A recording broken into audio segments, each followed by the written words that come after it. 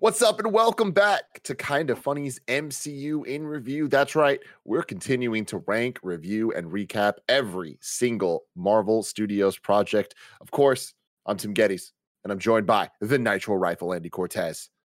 We're back, baby. We're back. Baby. And it's going to be nonstop from here on out. Got Moon Knight next week, and then 2 months away from Thor: Love and Thunder. Oh, and in between that, Miss Marvel. So much stuff. How excited are you for all of that, big dog Kevin Coelho? I can't even wait. You know what I mean? I can't even wait. Things are best case scenario right now. Let's keep it going. Woo! And speaking of keeping it going, I'm going to keep it going right to the big daddy, Greg Miller. Ouchie. Yeah. That's the energy we're bringing. I kind of like it. Did you like it? Producer/seducer, Nick Scarpino. Tim, I've come to bargain. Yes. I love it. Nick, I want you to know I did this for you. Yeah. All right. Mm-hmm. Did the whole goatee situation, got the Eye of Agamotto with the time stone for the chain. And I was like, I'm not going to tell him about it. I'm just going to show up at the theater dressed like this. I got a cardigan cape. Let me show it off. He said he could have worn it. Whoa! Oh my god! I didn't see that. Wow, guys, cardigan capes are like. Remember when I brought them? Is that a cardigan cape or just a long cardigan though? I think it's just a long It's cardigan. called cape. Okay. I definitely am not the arbiter here of fashion by any stretch of the imagination. That's for sure. That's a fashion cape for sure. And I But respect he had to go literally like rejigger the cape as he sat down, so it's definitely a cape. He had to like. There's a lot of material. There's a lot of material going on back there. But I was like, I had this whole plan. I was like, I'm gonna wear this fucking thing out, and it's gonna be great. And I put it on. I'm like, I am not wearing this outside. I do not have the confidence for that. I'm already a little embarrassed about the goatee and everything. So I just wore a red bomber jacket, and it worked. Yeah. But anyways, Nick, you're welcome. I saw a guy there with the costume. Mm-hmm. And I was like, check out that loser, and I'm glad you weren't that. How you doing? I wish you had done it. I wish you had done it, Tim. I just think we need to take a poll right now to see, because one of the things I like about it, Tim, is that you don't have a beard anymore. So I think we should take a poll with the audience right now, and if enough people vote, will you have enough courage to keep the goatee for the rest of your life? Not a chance, dude. Yeah, I've caught myself in the mirror a couple times, and I'm just like, I hate this guy. It looks good. I hate him so much. Tim, as your friend, I wouldn't lie to you. It does not look good. It's cutting edge, man. I've asked the folks watching live on patreon.com/kindafunny if he should keep the goatee. It is up right now. Go ahead and vote on patreon.com/kindafunny. Wow. Live. Perfect. Vote away, Meryl. Vote away. Of course, this is Kinda Funny's In Review, where every single week we get together to rank, review, and recap different movie franchises. And sometimes we do it multiple times a week, like we're about to do next week with Moon Knight being added to MCU. And we then continue Jurassic in Review with Jurassic World, the first of the Chris Pratt movies.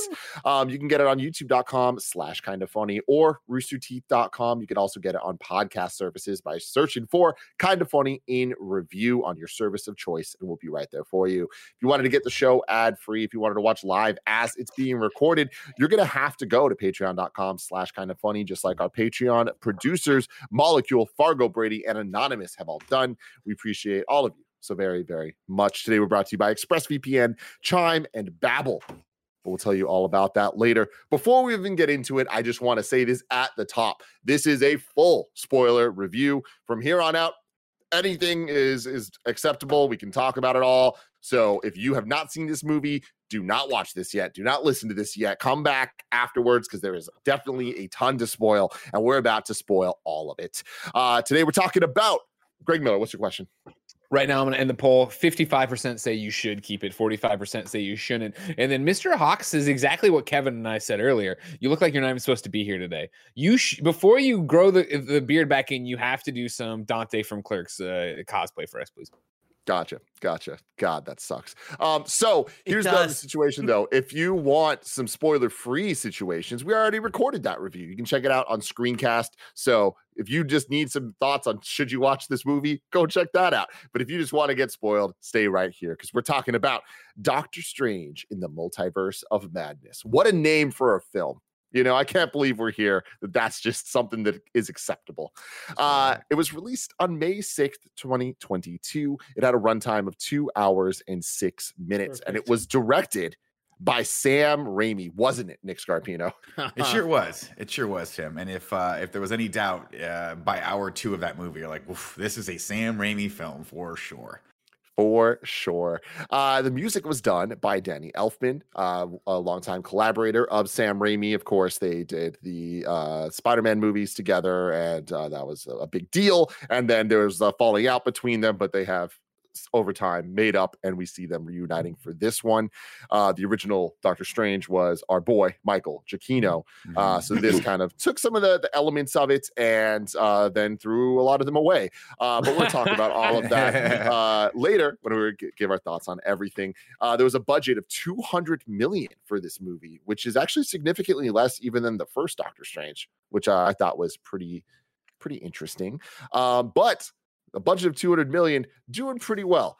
As of today, with the movie's only been out for a Thursday night opening in America and very, very limited release internationally, it's already at $121.7 million. It is playing on an absurd amount of screens around the world. Kevin and I went to the bathroom at one point, and literally walking down the hallway, it was just playing in every auditorium, and you would just hear bits and pieces, like just a little bit off. Out of They were all close, but they were like none of them were hitting at the right moment, so it was just a cacophony of madness. As we were walking to the theater, I heard "Sweet Child of Mine, Sweet Child of Mine, Sweet Child of Mine," because the Thor trailer in the beginning of the movie. Yeah, fantastic stuff. So yeah, without further ado, let's get into it. Our thoughts on the movie. Nick, I want to start with you. Oof, okay. You want to come out of the gate with that one. I did not love this movie. I thought it was an unfortunate and rare miss for Marvel.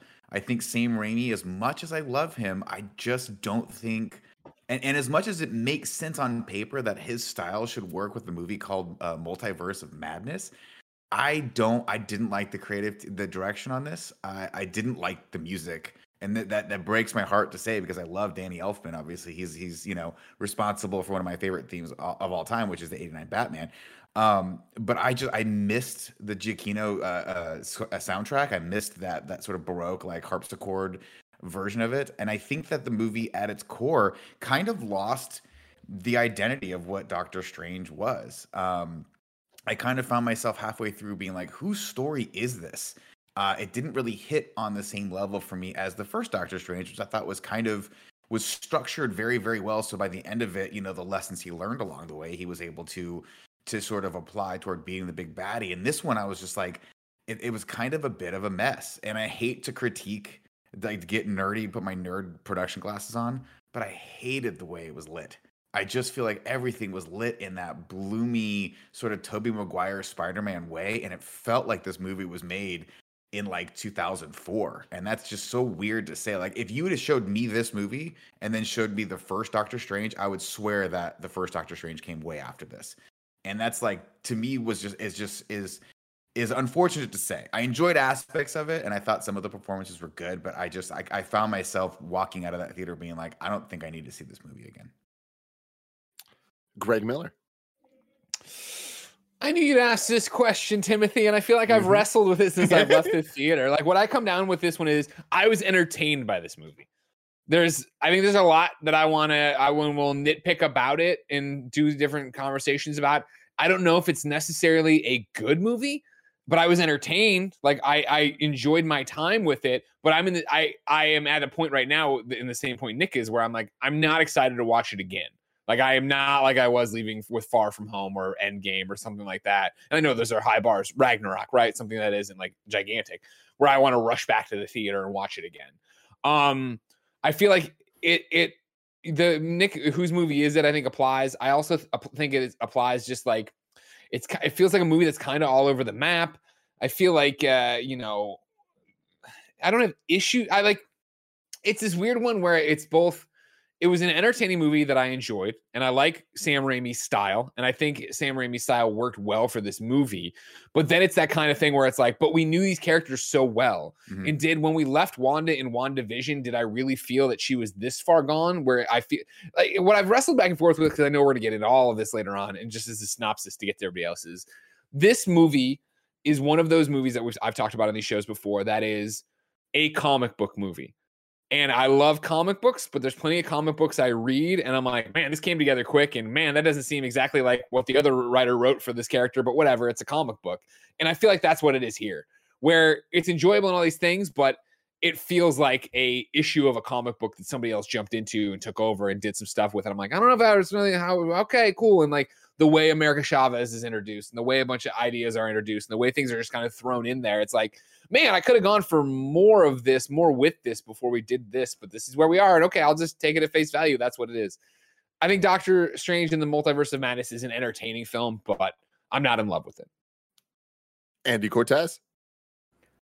I think the movie was messy and cheesy, and shockingly, like, I loved it. I fucking love this movie.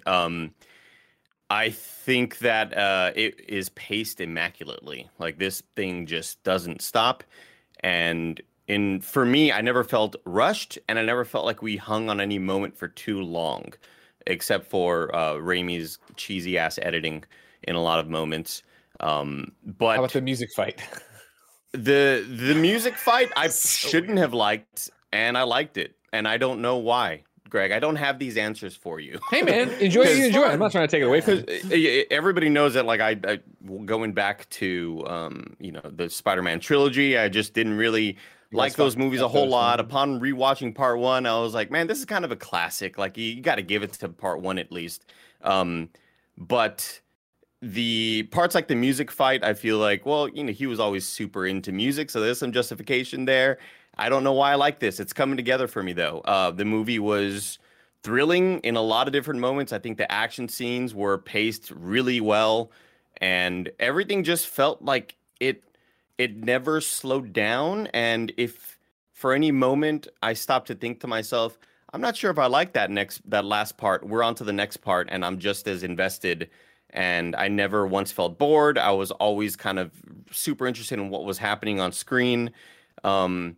I didn't love America, the actress. It didn't feel like as natural to me as a lot of the other young actors like I always say a lot of the other young actors. I'm mostly just talking about Tom Holland and Florence Pugh, who's definitely not like as young as they are. She's 10 years younger than Tom Holland. Oh, Jesus. Okay. Yeah. Well, she's I mean, to be honest with years you, old. She was born in 2006. To be honest with you, watching her, I'm like getting some high school theater vibes kind of right now. Like the best actor in the high school theater for sure. I agree with that. But yeah, man, I fucking really loved the movie. And it's not just for the cool surprises that there were. I just felt like I was super entertained by it the whole time, and all the horror elements were scary at points, and it went way further than I thought it would have gone violence-wise. Sure. I thought it was awesome seeing Wanda like pop the fuck off and seeing her at full power just wreaking havoc. I loved this movie. I thought it was an absolute blast. Kevin. So I got to watch this movie twice, right? The first time I walked out and I was like, I think on the kind of funny scale, I'm going to put it like somewhere around like a 4, maybe going down a little bit to that 3 range. And I was kind of thinking, I don't know how much I actually liked it. I do think it's a great movie. I don't know how much I liked it. But rewatching it a second time, I was utterly shocked at how much more I enjoyed it. I'm not sure why, but like I just felt like I got a lot more out of it, and I guess I had more time to look around, and like there's so many little things that tie back to the first movie that I like, little Easter eggs and stuff that I caught and was excited about. I think and I said this on the spoiler-free review, but like I feel like America Chavez's character, like I really enjoy it. I liked the banter she had with Doctor Strange and Wong, and how quick things are. They go back and forth. I think that having Sam Raimi direct it definitely, like, it's very clear he's got that spin that is very much his directing style. I think in the long term that's good for the MCU. Like, because before that, so many of the movies do look like they were all using the same cameras, directed the same, using the same filters, and not that that's not great, but like I think at this is like the 25th movie or something, we are getting to the point where like some diversity is good. And Eternals also had a big shift in the visuals. Andy, I'm sorry, you raised your hand. No, I just want to piggyback off of what you're saying right now. But whenever go ahead. No, jump in. I mean, yeah, I meant to bring that up actually. I don't always love Sam Raimi's style, and it's cheesy as fuck in a lot of moments. Go back to hell, cannon shot. Like so hokey. It's so hokey and corny in a lot of parts, and all the sort of fading and close-ups and movement, and like it's just a lot of really bad stuff that I don't love. But I totally agree with Kevin that I think that's one of the biggest things you can talk about in a lot of these Marvel movies is they start to feel pretty formulaic in a lot of moments. And even though I love 60% of them and I like a lot of the other ones, it almost kind of reminded me, Kevin, of when we watched the Star Wars Visions anime anthology series, right, where each episode is a standalone Star Wars story by a different anime studio, and you get to see the twist that they put on that. And I hope we start to see this more, where we will start to see what other directors can do in their vibe. This is Sam Raimi's take on a Marvel movie. The last movie we got to see Chloe Zhao in Eternals, her spin on a Marvel movie. I would like to see what other directors can bring to the table in order to kind of, pump some new blood and excitement into the MCU. See, I'm fine with that, but don't have them be the second one, right? Because I think it's actually I think Taika Waititi was the rare exception to this. Every time they have another director come in and try to build off of what the other person did, I think Scott Derrickson did a really good job building the world and the visuals and the vibe of Doctor Strange and having it be kind of weird and kind of darker and more serious. And Sam Raimi just came with a sledgehammer and just destroyed all of that for me. I'm totally fine with Sam Raimi coming in, but give him a new character, let him build that vibe and that world out. Because these two movies just don't feel like they're the same character to me. But I mean, I don't like. This is a Doctor Strange movie, but I think this is also very much a Wanda movie, and she adds an element of fear and scariness that. But I think it's meshes weird because super well with Sam Raimi and with his style. Like, he loves Dutch angles, but like, a lot of them I very much vibe with, when they're shooting everything sideways, and you just kind of like, it does make that scary tone that I think makes sense for Wanda's character. Yeah, but I think Wanda's character was the character that I think I have one of the biggest problems with. And I think were it not for the fact that we got an actually really good, what I would say really good nuanced story with WandaVision, I'd say, okay, this is kind of a cool take on this. But to Tim's earlier point, or maybe it was Greg's point earlier, we kind of have the resolution of that story. And I think it's done really, really well in WandaVision because it's all character driven and less big fight driven stuff. And so at the end of that, I'm like, I kind of found all of her motivations and everything she was doing in this kind of flat, unfortunately. But I'll disagree. I'll disagree with you guys a little bit on the America Chavez stuff. I thought she did a serviceable job. I just think they don't give her anything to do in this movie. It should have been her story, and it wasn't. It was kind of Wanda's story, and it was kind of Doctor Strange's story, even though he was they kept shoehorning and all that stuff with Christine that I couldn't give a shit about. I'm like, at this point, man, I don't know. By the time we get to the wedding, I don't feel for him. I don't feel like he's in that place emotionally. I feel like he's on this brand new journey, and he would have left all that stuff behind him as far as Christine's concerned. And they're trying to give you this B story plot with her that I just think fell flat, unfortunately. I think I really like the Wanda stuff because I feel like we're all kind of remembering the end of WandaVision differently. And now we have more context about what's actually happening. Because, if you guys remember, at the end, she's kind of living a peaceful existence in this farmhouse, but really we see her with the Darkhold like learning from it essentially. And now we know that is like the big thing about the Darkhold is the dream walking. So it's like it ended with her becoming the character we see at the start. Like she is set and we hear her kids playing. So that's her exploring the multiverse for the first time, figuring out that her kids exist in other multiverses or other universes. Go ahead, Craig. And you're not wrong, Kev. I just feel like there is a tonal disconnect between even that Wanda learning how to use the Darkhold and the evil as shit Wanda we see in this movie. And so that character development, I think, where she goes into the villain sector, even though she doesn't think she is, and that's what it's like. It's always back to the old thing. You know, the villain of the story thinks they're the hero, right? Right. That's correct. And I can see that in the Multiverse of Madness Wanda, but Raimi is directing her to be an over-the-top witch, which, again, I enjoy in the film. I just feel is like such a leap from the Wanda we saw at the house with the Darkhold. And I totally get the Darkhold has, you know, time has passed, blackened her fingers, which is such a cool thing, and, you know, mutated her mind and done all this shit. It's just still a stark difference from the Wanda we left. I wanted to see that, right? And one of the things I liked about the Wanda and WandaVision is that you actually empathize with her. You understand why she's done this thing. You understand why emotionally she has created this bubble because she's so devastated by the loss of Vision, all the things she had to do to get to this point, that she's coping with that. And I think it was such a cool metaphor for how you cope with loss and how you cope with depression.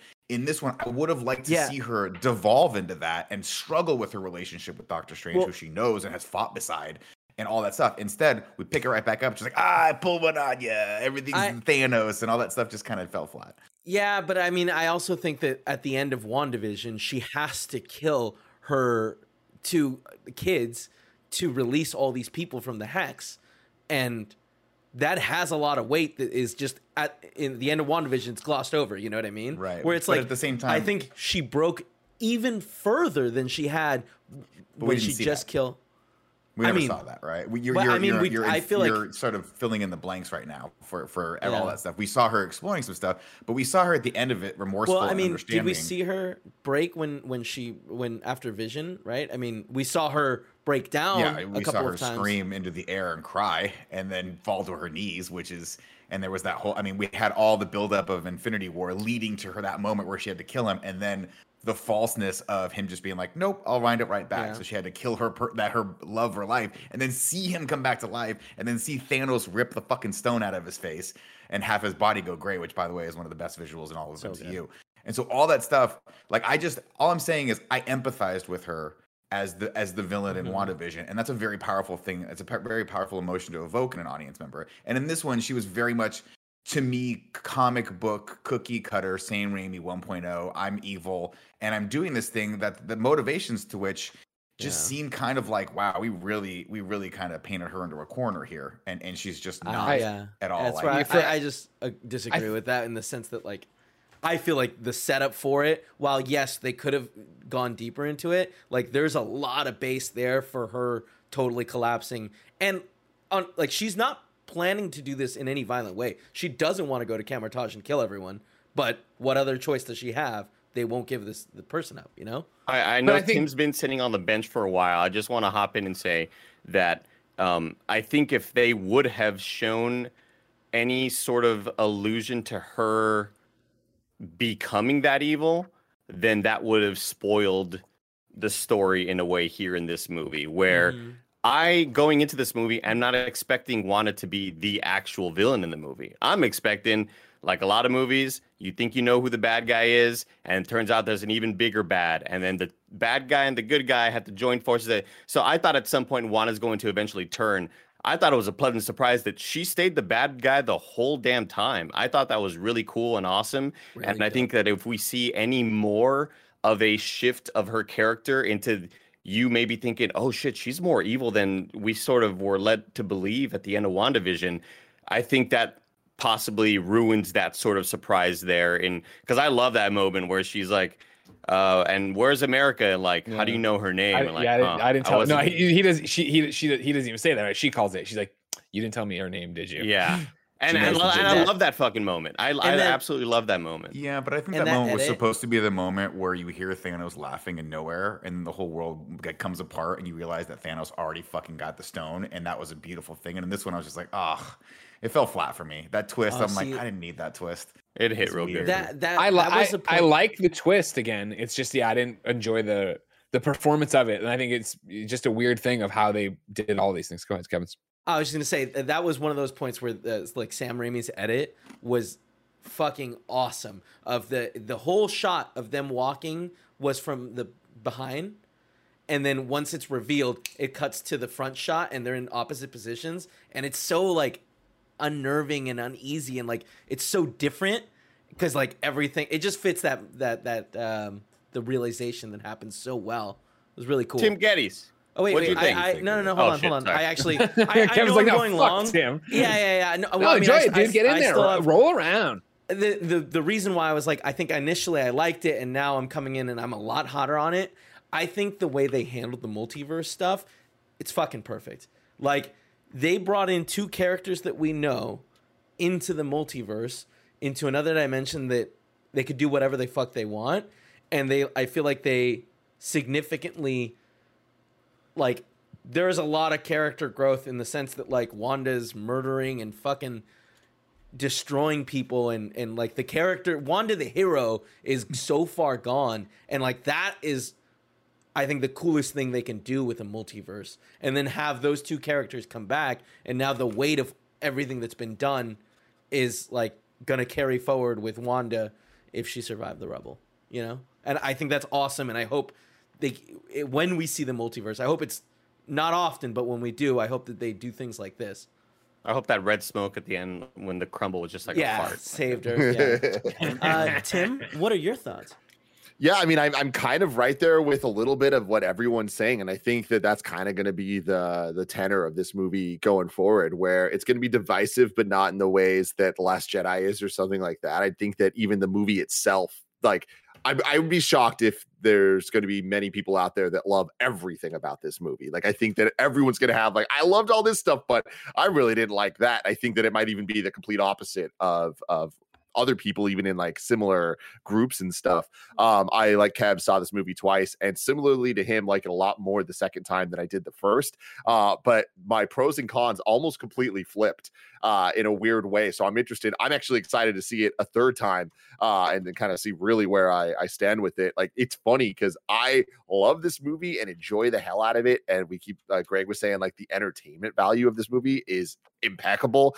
And he was talking about the pacing, like how fun it is. Like, I am just engaged the entire time. There's like no slow moments where I'm like, oh, now's when I should go to the bathroom. It's like every single moment there's something going on that I am super invested in.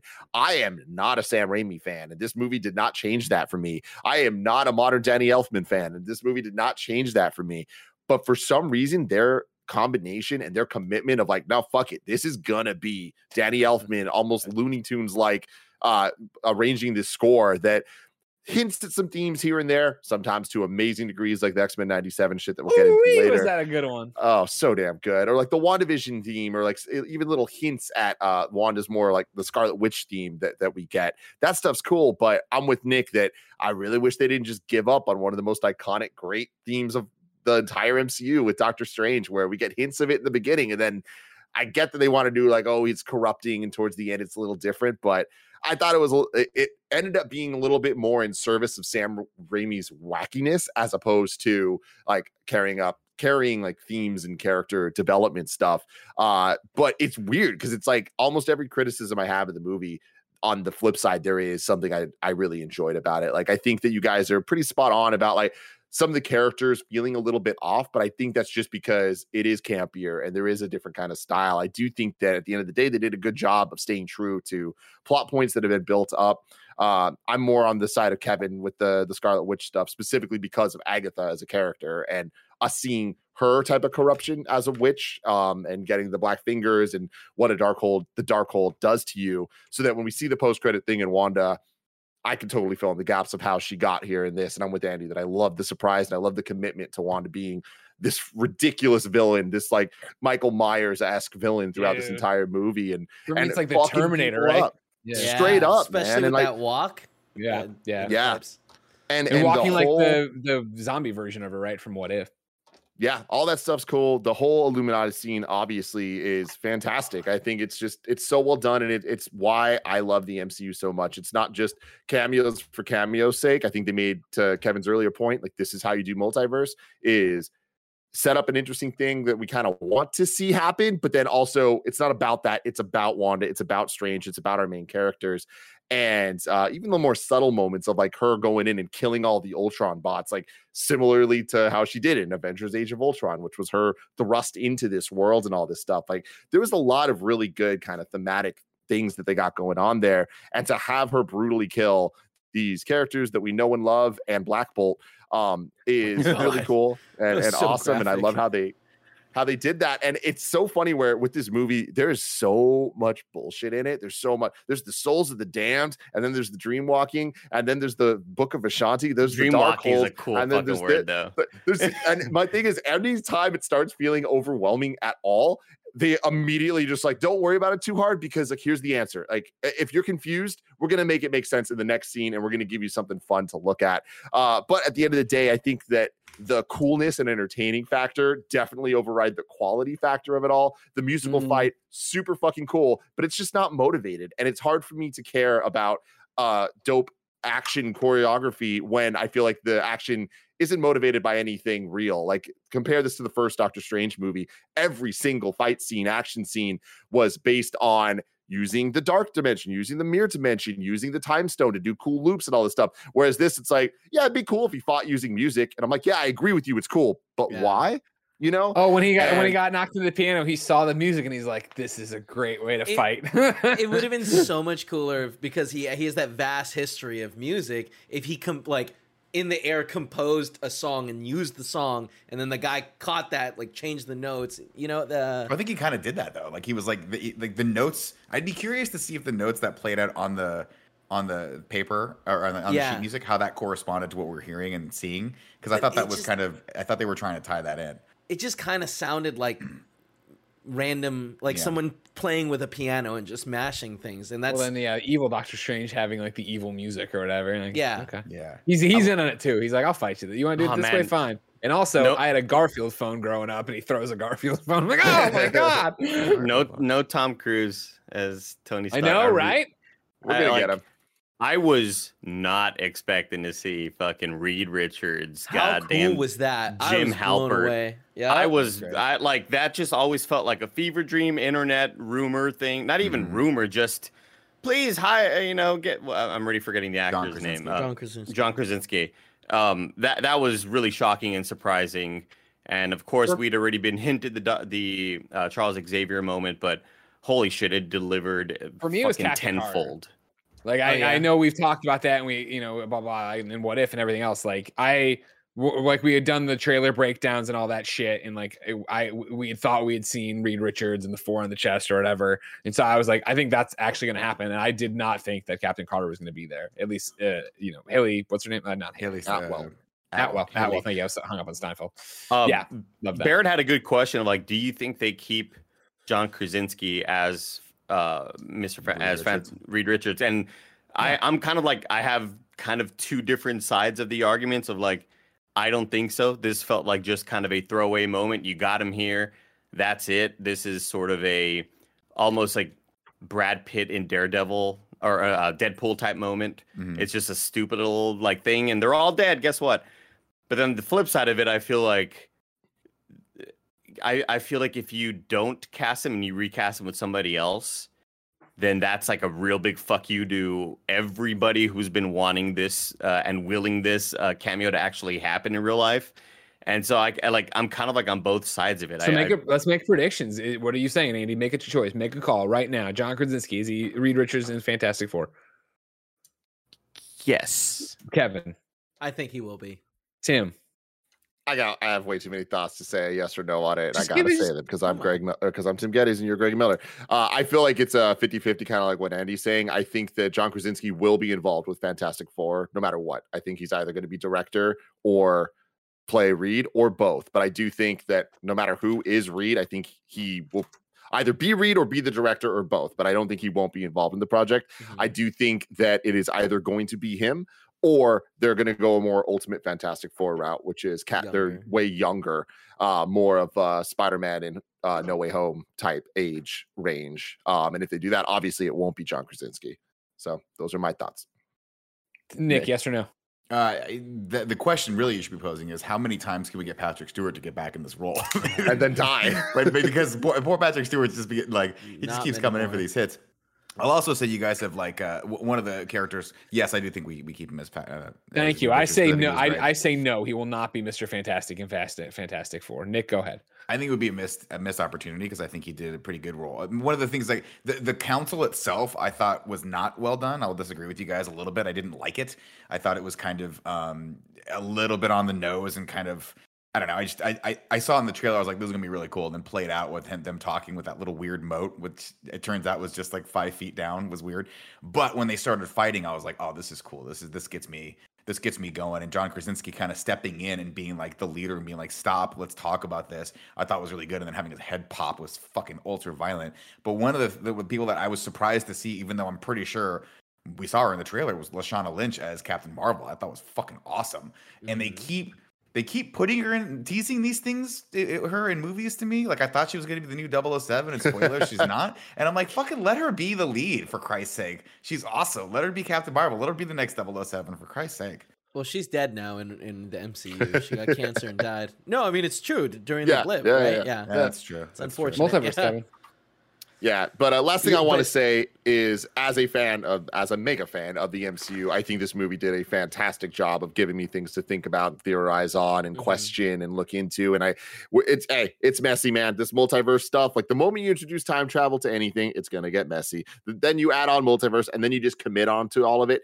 It's going to start making less and less sense. And that is very unfortunate and is a bummer. And it's not an excuse for anything. But I do think that in this movie, the way that they handled it, setting up incursions, this idea of what that is, I think is finally starting to contextualize what the multiverse is in the MCU and how What If and No Way Home and WandaVision to an extent and Loki and all this stuff. With this movie, it's all starting to be a thing of like, yes, they all are slightly different. And that is kind of the point. Now we're going to kind of bring it into, there's this overarching story that we're building to, and getting the ideas of Doctor Strange being this threat in all the universes and them killing him and the whole Thanos story, like the whole Illuminati thing I thought was so cool and really starts to call into question old things that we knew as fact before, which I think is always one of my favorite things about the MCU, of Doctor Strange being like, this, it's the only way. And I think with this movie, there's enough elements like building up to question, was that the only way, or was that just the way that Strange lives and Strange needed to live? Because if you think about the first movie, the Ancient One says you can only see your future till the moment you die. So when Strange sits there looking at 14 million different futures, he's only seeing up till his death. So he's choosing ones where he lives, which is inherently biased, right? So it's like him doing that and letting Tony sacrifice himself. I love that they're kind of hinting at dealing with that. So I thought that stuff was cool. Confirming this was 616 is not my favorite move. 616 should be the comic universe. This should be a different number, but it is. We're getting these numbers and getting all that stuff. And I think that it's very cool to just dream that maybe this Earth, 838, that we saw the Illuminativerse is the X-Men animated show universe from the 90s. And I fucking love that so much, because when Professor X comes out, he's wearing the exact same green suit he does in the cartoon, the same exact blue striped tie. They play the music, man. Oh the hover chairs, the same exact yellow one. And in the credits of this movie, the music is credited as X-Men 97 theme. X-Men 97 is the upcoming show. Like the original was X-Men 91 through 96 or whatever. So it's like fucking so cool that show might be canon in the Illuminati universe. But Kevin Coelho? I was just gonna say, damn, like you like got me off track, but can you imagine if 97 starts with being like Xavier got murdered, the Illuminati is pretty much all dead, like the X-Men have to step up. It's picking right up from the animated series left off? I mean, yeah, but it left off in a weird way where he was like, I'm going to space, I'll see you guys later. I forget what happened to Morph. Where was Morph at the end of that? I think he went all crazy because he was a zombie. No problem. Gotcha. Sorry, whatever my last thought was, I've lost it. Go ahead. We'll find it somewhere, I'm sure. But before we get to the plot, let me tell you about our sponsors. Shout out to Babbel for sponsoring this episode. For most of us, learning a second language in high school or college wasn't exactly a high point in our academic careers. Definitely not me. I took Spanish, didn't do well in it the first time, did okay the second time. You know what? We'll move on. Now, thanks to Babbel, a language learning app that's sold more than 10 million subscriptions, there's an addictively fun and easy way to learn a new language. Whether you'll be traveling abroad, connecting in a deeper way with family, or you just have some free time, Babbel teaches bite-sized language lessons that you'll actually use in the real world. Greg Miller has been learning French little by little, and now when he goes back home to Canada to see Jen's family, he'll be able to communicate better. Isn't that a lovely situation? Babbel's 15-minute lessons make it the perfect way to learn a new language on the go. Plus, Babbel's speech recognition technology helps you to improve your pronunciation and accent. Right now, you can save up to 60% off your subscription when you go to babbel.com/kindafunny. That's BABBEL.com/kindafunny for up to 60% off your subscription. Babbel, language for life. One more time, babbel.com/kindafunny. Shout out to ExpressVPN for sponsoring this episode. Using the internet without ExpressVPN is like walking your dog in public without securing them on a leash. Most of the time, you'll probably be fine, but what if one day your dog runs away or gets dog-napped? It's better to be careful, especially when it's as simple as using ExpressVPN. We've been using ExpressVPN here at Kinda Funny for years now. Me personally, I've been using it, and I know that my internet browsing is secure. It just gives me that peace of mind that I need. Every time you connect to an unencrypted network in cafes, hotels, airports, your online data is not secure, but ExpressVPN creates a secure encrypted tunnel between your device and the internet so they can't, and it's great. I use it on my desktop, I use it on my phone, I use it everywhere that I use the internet. It would take a hacker with a supercomputer over 1 billion years to get past ExpressVPN's encryption. You can get an extra 3 months of ExpressVPN at expressvpn.com/kindafunny. That's expressvpn.com/kindafunny. expressvpn.com/kindafunny. Shout out to Chime for sponsoring this episode. No one likes waiting on a paycheck, especially when you've got bills due. Good thing there's Chime. Now you can get your paycheck up to 2 days early with direct deposit. That's up to 2 more days to save, pay bills, and generally just feel good about your money situation. But Chime is more than just about getting paid early. It's also an award-winning mobile app, checking account, debit card, and optional savings account. So, what are you waiting for? Hopefully not your paycheck. You can get started with Chime today. Applying for a free account takes less than 2 minutes. You can get started at chime.com/kfgames. That's chime.com/kfgames. chime.com/kfgames. Banking services and debit card provided by the Bancorp Bank or Stride Bank NA, members FDIC. Early access to direct deposit funds depends on payer. Andy Cortez, hit it. Greg is gonna say the plot. Greg is gonna say the plot. Greg is gonna say the plot. It's time for the plot. What's up, everybody? Welcome to Doctor Strange in the Multiverse of Madness. You get the traditional Marvel opening. It's good to see it on the big screen again. And then you go, where are we going to start? Well, we're going to start with Doctor Strange with a ponytail running around some weird-ass dimension with the one, the only American Chavez. And as they run, or America Chavez. And as they run and do all their stuff, there's this thing chasing them. And it looks like, it's like, wow, it's all like lava monster-y looking. And they're screaming and they're doing the thing. And they're trying to get to some book in the center of the room. Looks like a Harry Potter monster. Yeah. He got like the mummy wrapped, you know. It looks like he's from the mummy. Yeah. I was watching some videos saying that they look a lot like the what is it? It's like the wraps of Cetadar or something like that, and it's what gives the power. Tape. The fucking tape shit. But it gives power to the Juggernaut. Like that's interesting. Yeah. Which is cool. Cool. And so they run to this book or whatever, and then they get over there, and then like, you know, it grabs America, and then it's got her, and then he's there, and then Doctor Strange's like, I gotta just fucking kill you and take your power because I need it, and this is the only way. And she's like, no, don't do that. And then he gets stabbed by the big monster with the tapes or whatever, and he's like, oh, my leg. And then she gets all wrapped up, and she's getting like a spread eagle pulled apart over there, and that looks painful. Like that. And then she's close to the book too. And then you know, she opens up a little star portal behind her, which is her way to get through the multiverse. We'll find out soon. And then, you know, Doctor Strange with a ponytail throws a bunch of his little discs out there, and he cuts all the wraps, and she falls into the thing, and she goes, she's out the thing. And then Doctor Strange gets killed or whatever. But then our Doctor Strange wakes up in his bed. He's going, wow! He's like, whoa, I had a bad dream. You know, what's up, man? And he's shirtless. Jacked out too. Were they born in labs? Now it's time to rank those abs. What's up, everybody? Welcome back to a podcast within a podcast. Rank those abs here for Doctor Strange and the Multiverse of Madness. Andy, we're going to start with you. How do we feel about the definition of Benedict Cumberbatch's abs in this particular film?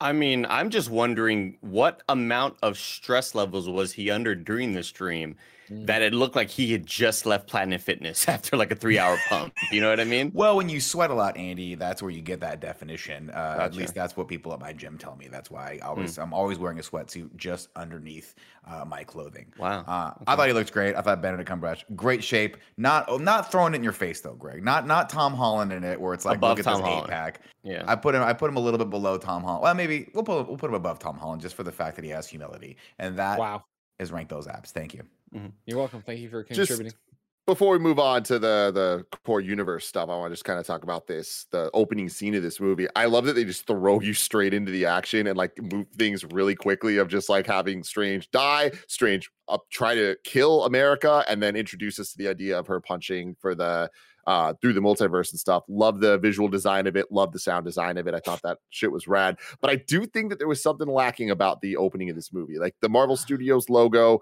into just starting like this. Like it felt like, especially with Sam Raimi and his style, I almost expected to get a type of like grand opening credits type thing to like set the stage. And like, this movie is a giant contradiction to me where it's like, I appreciate things I don't like and I don't like things, you know what I mean? It's just like such a mess where I enjoy that they threw us into it, but it felt a little off to me. I'll tell you what, I needed Doctor Strange to, do you know who I am? You don't know me. My name is Dr. Stephen Strange. You don't even know anything about my life. The story of my life is not for the faint of heart. Dr. Strange. I will say also it was very shocking to not get a Morbius trailer in the beginning of this movie. Shocking. Yeah, exactly. Welcome to the new world. Yeah. I want to just talk about the visuals for a second of like all his magic being white and like immediately being like, oh man, like the like deep whatever science that motivates the MCU or moves things, the color like, science affects that. Well, I mean, he's pulling energy from another dimension, and in this dimension, the one he pulls from is white instead of the orange. I just think that's cool and a little added detail that gets thrown out there. I also don't love America's just like perfectly on the nose star portal. I wish it. Crest. I wish it was like really messy and like still somehow resembled the star, but the fact that it's like a perfect star, I didn't. That love was a little weird. Yeah. A lot of stars. Yeah. It looks super comic booky, like I was saying, and I think that's one of those things where it's like, oh, okay. I feel like, I don't know. MCU did such a great job for 10 years, right, of building up to they're fighting a purple alien, and this all makes sense and feels real to me. Whereas, the star being perfectly punched, I was like, and you're right. It does feel super comic booky, and I feel like it's one of those things that you see the comic book and you go, how will this look in the movie? Yeah. And I was not expecting that thing to look just like a perfect little cutout. Yeah, 100%. A hole punch. Doctor Strange, though, he wakes up and he's got fucking yacked out abs, right? And he's like, whoa, that was a bad dream, but I got to get ready. So he starts getting all dressed up and he puts on his watch and then he goes to the mirror and does a whoop and the tie ties itself. And they're like, man, he's getting dolled up to go talk to Wong about something stupid, but he's not going to talk to Wong about something stupid. He's going to go to Christine Palmer's wedding. That's right, everybody. And so he goes in there and he sits down at the wedding and you see a couple people like, oh, that's Doctor Strange. Holy shit, man. Are we going to fucking die? Are we going to fucking die? Because there's an Avenge here. Usually when Avengers go places, we kind of people die all the time. They're like, nah, I'm sure we won't die this time. Don't worry. And then what happens? Nick West, Nick West comes in, sits down, and he is still fucking broken from the 5 years of dust people. You know what I mean? Or just his life falling apart, his brother dying, his cats dying while he was gone. Not in that order.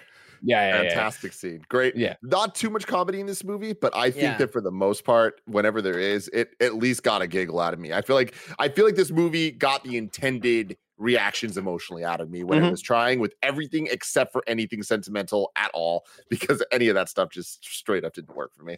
I feel like the Bruce Campbell stuff was like, oh, like you don't have to include this kind of comedy in here.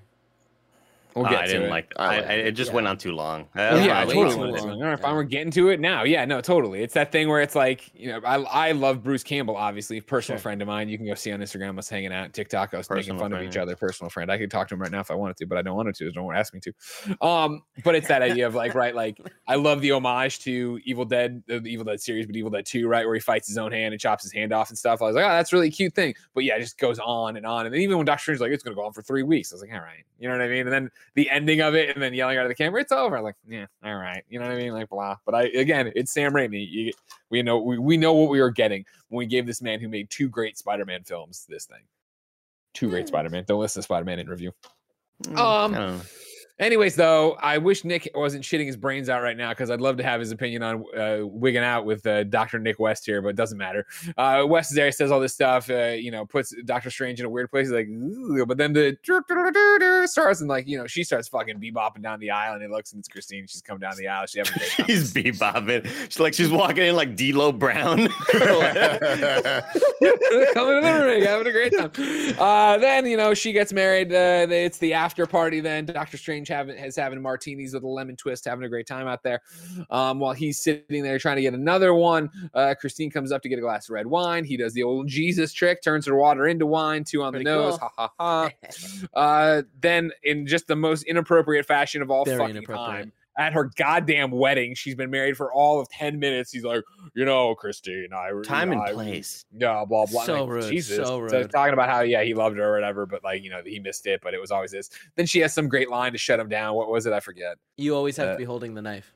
Yeah, and I like that. He's like, wow, you've been thinking about that. How long have you been holding on to that one? In the chamber, yeah. How long's that been in the chamber? Good one. That's a good one. Right yeah, there. That was wildly. I did want to point out that I assume that Stephen Strange has been using his sorcery magic to make that hairline so strong. Is it a wig? I don't know. Wigging out with Scarpino. 100% that's a wig. That thing is so... I didn't think it was it's just it's a dead bad. fucking marmot on his head. it? And I don't understand why they need to do that to him. Just let him have his hairline and dye it black. It's so weird. It's not that I like... It's so I distracting. don't mind it being a wig. It's just that we need to advance it in a way to where you might have a couple of stray hairs in front of where the overall hairline is, but it is just it is binary. It is right now where it is just one line. Yeah. And it's not. It's way too defined. I do not like it. And I don't remember it being that bad the first one. Me either. Now, Nick, what about the ponytail iteration of Strange? Did that get you going in any way? Listen, guys, if you're gonna tell me that you're gonna shave the sides of your hair, grow a Steven Seagal ponytail out because you don't have the patience in high school to grow the sides out because that's really, really hard, I'm not gonna fault you for that. In fact, I find no fault with that whatsoever. Wow. You got a no fault, ladies and gentlemen. That's a no fault from your referee. And so the wedding's having a great time. Everybody's bebopping around. And then what do they hear? Some screams outside because they're in New York. And so Doctor Strange walks out, or he was already on the balcony, I guess, this point. And he looks out there. And what does he see? Cars and shit flying down the road. He's like, I got to do some superhero-y shit. And he jumps off and he does a little and he turns his whole outfit turns into his outfit. You're like, that's fucking cool. Shout outs to every time he turns from a normal outfit, which I think it only happens like twice, maybe 3 times, into his Doctor Strange outfit. Because did you guys notice that it was his pocket square? Yeah, he always has a little red thing. That's what he tosses out. Oh, I didn't even picture that. And that's cool. So fucking cool. It's cool. At While the we're very talking end, he about- was wearing that red scarf and he takes it, rips it, and it turns into the cloak. And we saw him do similar things in No Way Home as well. But it's funny now, having seen this movie, knowing exactly what goes on, that the sanctum is filled with ice and stuff was just a weird one-off thing in No Way Home. And it was just like, okay, that was just a choice they made that made the production design a lot more resource heavy. But okay, I guess that was just a fun one-off joke thing. I'm surprised we didn't get any tie into that at all in this movie. But continue, Greg.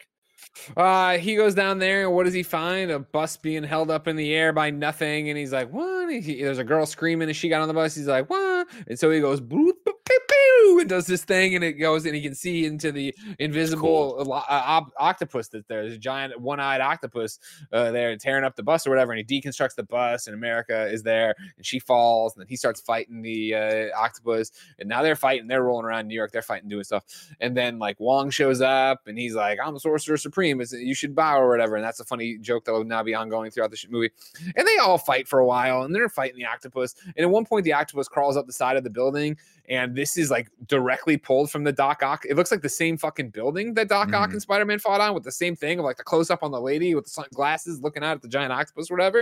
And you're like, damn, Sam Raimi, we get it. You made this fucking movie. Shit, fuck. And you made Spider-Man 2. Good movie. I thought the action here was awesome. I thought this whole sequence was fun as hell. Yeah. It's a good, definitely more entertaining than the intro action sequence. I feel like every sort of piece here, again, I'm always just a fan of when directors and filmmakers can get really creative with how they portray on-screen violence, I guess, for lack of a better word. Sure. And I thought all of the powers that he utilized, that sort of floating hands to throw up the spear, there was just a lot of really cool shit happening in this. I like that. I had a lot of fun with it. I like the saw blade sound effect as the bus was coming at him and it cuts it in two. I thought that was really cool. One of the things I keep wondering though, and this is more of a question for Tim, I guess, and Kevin, because you guys are a little bit more nerds when it comes to comic book. How come nobody's anywhere close to as powerful as Tilda Swinton?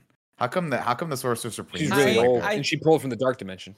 Well, that kept her alive. I mean, I think I would assume Strange is on the same level as it. Just seems like every time, like if you go back and watch the first one, she just has no problem fucking everyone up. Well, but and, you have to remember, all this cool shit. Like the enemy she's fighting is just a more powerful wizard, right? And like not more powerful than her, but like more powerful than Strange. Fair. The reason why Strange has so much problems there is he's way lower skilled than. You just started. That one guy. Yeah, exactly. Mordo. Caecilius. No, Caecilius. Caecilius. Yeah. Great name. Best name in movie history.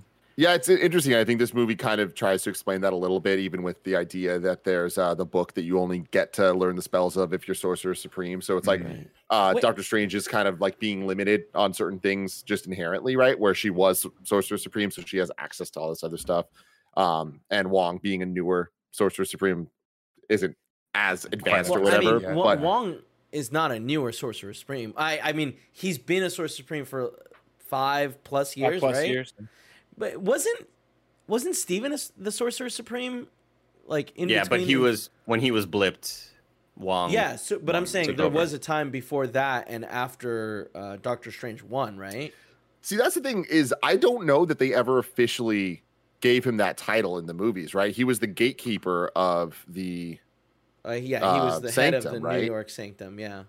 But like I don't remember even having just watched the last movie and stuff. I don't know if they ever officially made it. I feel like this kind of makes it seem like it's not, but I don't know. But I do think it's a really wise call for them to have Wong be the Sorcerer Supreme. And I'm just saying it now. Wong and Strange is like probably my favorite modern team up that we have with them. Like every time that they have the back and forths, I love it. I love the dynamic that they have and like the bowing stuff Greg's talking about, like at the end when Steven bows to him, but even before that, when Wong looks up and sees this fucking zombie and goes, "Oh, Strange." It's like he's like, I don't want to know. Don't tell me. Yeah. I love that stuff. And seeing Wong here getting his own theme for the first time, I guarantee they're never going to use it again. But him coming in and pulling the swords out and fighting the squid thing, which is not Shu McGorath. I know all you keen-eyed viewers are out there. Like I've played Marvel vs. Capcom 2. I know who that is. The Lego set has confirmed that it's Gargantos is the name of that thing. Idiots. Sorry, go ahead. So not Starro. It was not Starro. No. You said Sabaro. Yeah. But I do think it was cool like getting these different like mystical creatures. The creature design in this movie I thought was like really top tier. And I like the reveal that it was Wanda that was kind of sending them after America to chase her. Like this movie is surprisingly simple plot wise. Like for a movie that Multiverse of Madness and how crazy it all is, it's like it's very just from this thing to this thing to this thing, like no B plot really. So thought that was cool. Continue with that, Greg. Real quick, I pulled up an article that is saying like a couple of interviews are saying that before Infinity War he was the Sorcerer Supreme. So for like the director. So interesting. Take that if you will. Well, there you go. If he was, he got it, and then they were like, "You need to go help the Avengers." And he's like, "Okay, I'll be back," and they never came back. I'll do the reading when I get home, he said, but he never came home. You know what I mean? It's not His gonna be on the dog's still test. sitting in the door. Yeah. Anyways, they're fighting the octopus, and then eventually they kill the octopus in a disgusting way of yanking his fucking eye out with a giant spear or whatever. And Intense. Awesome. And it was cool how they all worked together to do it, right? Because like the cape flew over there to distract the eye, and then he got it and blew, and this sucked out. But he does it. And then, America gets confronted, and then she steals the sling ring and she runs, but then they catch up to her really quick and they get her, and then they take her out for pizza. And she's like, hey, I'm from another dimension. I can travel the multiverse, but I can't control it. And that sucks. And he's like, I don't know if I believe you. And she's like, I saw you in a dream. She's like, that wasn't a dream. That's what happens when you dream and you see other stuff. You're actually seeing the other versions of you across the multiverse. It's called, this is what it was. So you saw it and it's dream walking. This is what's going on. He's like, oh shit, fuck. That's crazy. Pizza's good. And she's like, yeah, pizza's good. Fucking Wong coming up here and being like, oh, so the clown chasing me when I'm naked? She's like, somewhere it's happening. That's hilarious. Yeah. And so this leads them to then go find Ponytail Strange's body that came through the star as well. They find that like, oof, that's fucked up. Yeah. I just think it's so funny that Doctor Strange is like, I need proof. And it's like, all right, first of all, you should be able to suss that out somehow. Like, you're master of the mystic arts. Sort it out, like check her whatever it is. And second of all, like, I need proof. Thank God she had a corpse, his corpse specifically, you know what I mean? Yeah, but he saw it all, Kev. You know what I mean? He saw it all. I know. So, but like, if someone tells you, hey, this is what happened in your dream last night and it was real, like, I don't know that I'm gonna be like, I need proof as much as I'm gonna be like, all right, let me try to verify that. Yeah, I mean, they just want to go from a strong 97 to 100%, and that was it. You know what I mean? Okay. That was it. And so, like, shit, that is a dead body. All right, cool. We'll bury it up here in New York, just on this guy's roof. And they're like, that's going to violate some codes or whatever. And it's like, haha, it will violate some codes or whatever. And then he's like, all right, you know what? You're going back to Comertage. And while you go to Comertage, I'm going to go investigate the only person I know who knows this kind of fucking, because he's like, this isn't magic, right? This is witchcraft, which is cool. And he's like, all right, cool. I'm going to go. Do you know anybody who knows witchcraft? He's like, I just so happen to. She calls herself Scarlet Witch now. So I'm going to go do that. And so, you go over there now, right? And what we do is we get them like a very WandaVision-y thing, right? Where it's Wanda and the kids bopping around, no vision, bopping around a house, having a great time or whatever, eating ice cream, having a great time, just fucking being mom and kids. That's great. And then boom, Wanda wakes up because she was dreamwalking. She wakes up, right? And no longer be bopping around. Not being bopping around now. She's super sad. All the colors leaves the screen. It's super sad and moves around. She's out in this fucking cabin, surrounded by these trees with blossoms. We're gonna call them cherry blossoms. They're not cherry blossoms, but I'm calling them cherry apple blossoms. blossoms. Kevin, they're apple blossoms. Boots with the fur. I feel like another. Come on, guys. Come on. Let's focus.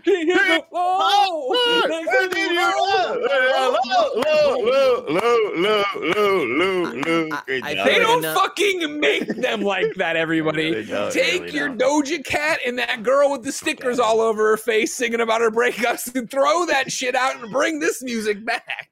I want to just shout outs to the acting in this scene and like the use of silence and how like strong that shift was from her waking up to suddenly being in this what feels like a really empty, lonely room. Like good, just great Olivia job Rodrigo, that's her name. I didn't even have to look it up. It got there.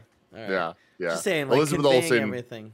Yeah, what did fantastic as having to play the multiple versions, the depressed one, the angry one, the witch, the this, the that. I thought it was great. Love the switch with the WandaVision theme. Like I loved it where for the first time ever getting the importance of the TV shows in the actual movies, and it's just so damn cool to see.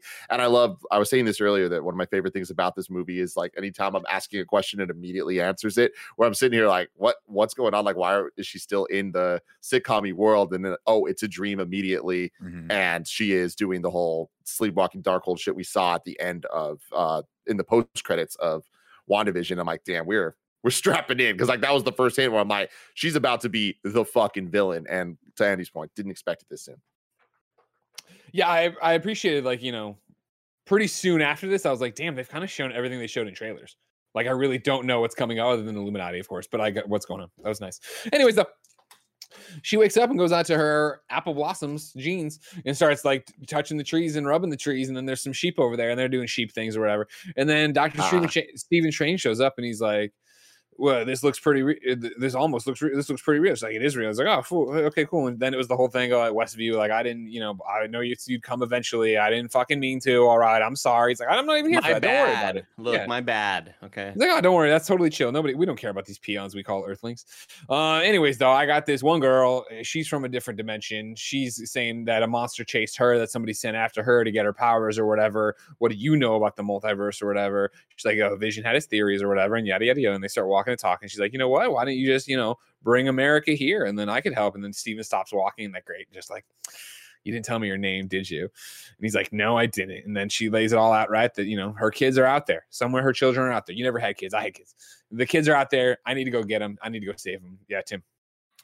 Just while we're in this scene, like the lead into it where they're talking about the multiverse stuff with America, and then even this Wanda thing is the first example of many throughout the movie. The MCU, when we talk about it starting to get messy and like the inconsistencies of following the other movies and shows and stuff, like the way that they kind of hand wave out No Way Home, like the biggest multiverse movie we've had so far, and it's just like because of the weird licensing situation with Sony, it's like literally they're just like, yeah, do you have experience with the multiverse? It's like, yeah, there was a thing with Spider-Man, and like that's all. Like that movie could have just not happened, and it wouldn't really have affected. Does he shoot web out of his butt? No. Yeah, like, so. The jokes and stuff are funny, but yeah, it was just funny that they just totally wrote that out. And then the other thing is like Vision, right? Like they reference him here, but it is kind of weird that they treat her like a single parent for the rest of the movie, and it's like I wonder. It can be easily explained of like why that's the case. Of Vision dies in all the other universes, and that just is what it is.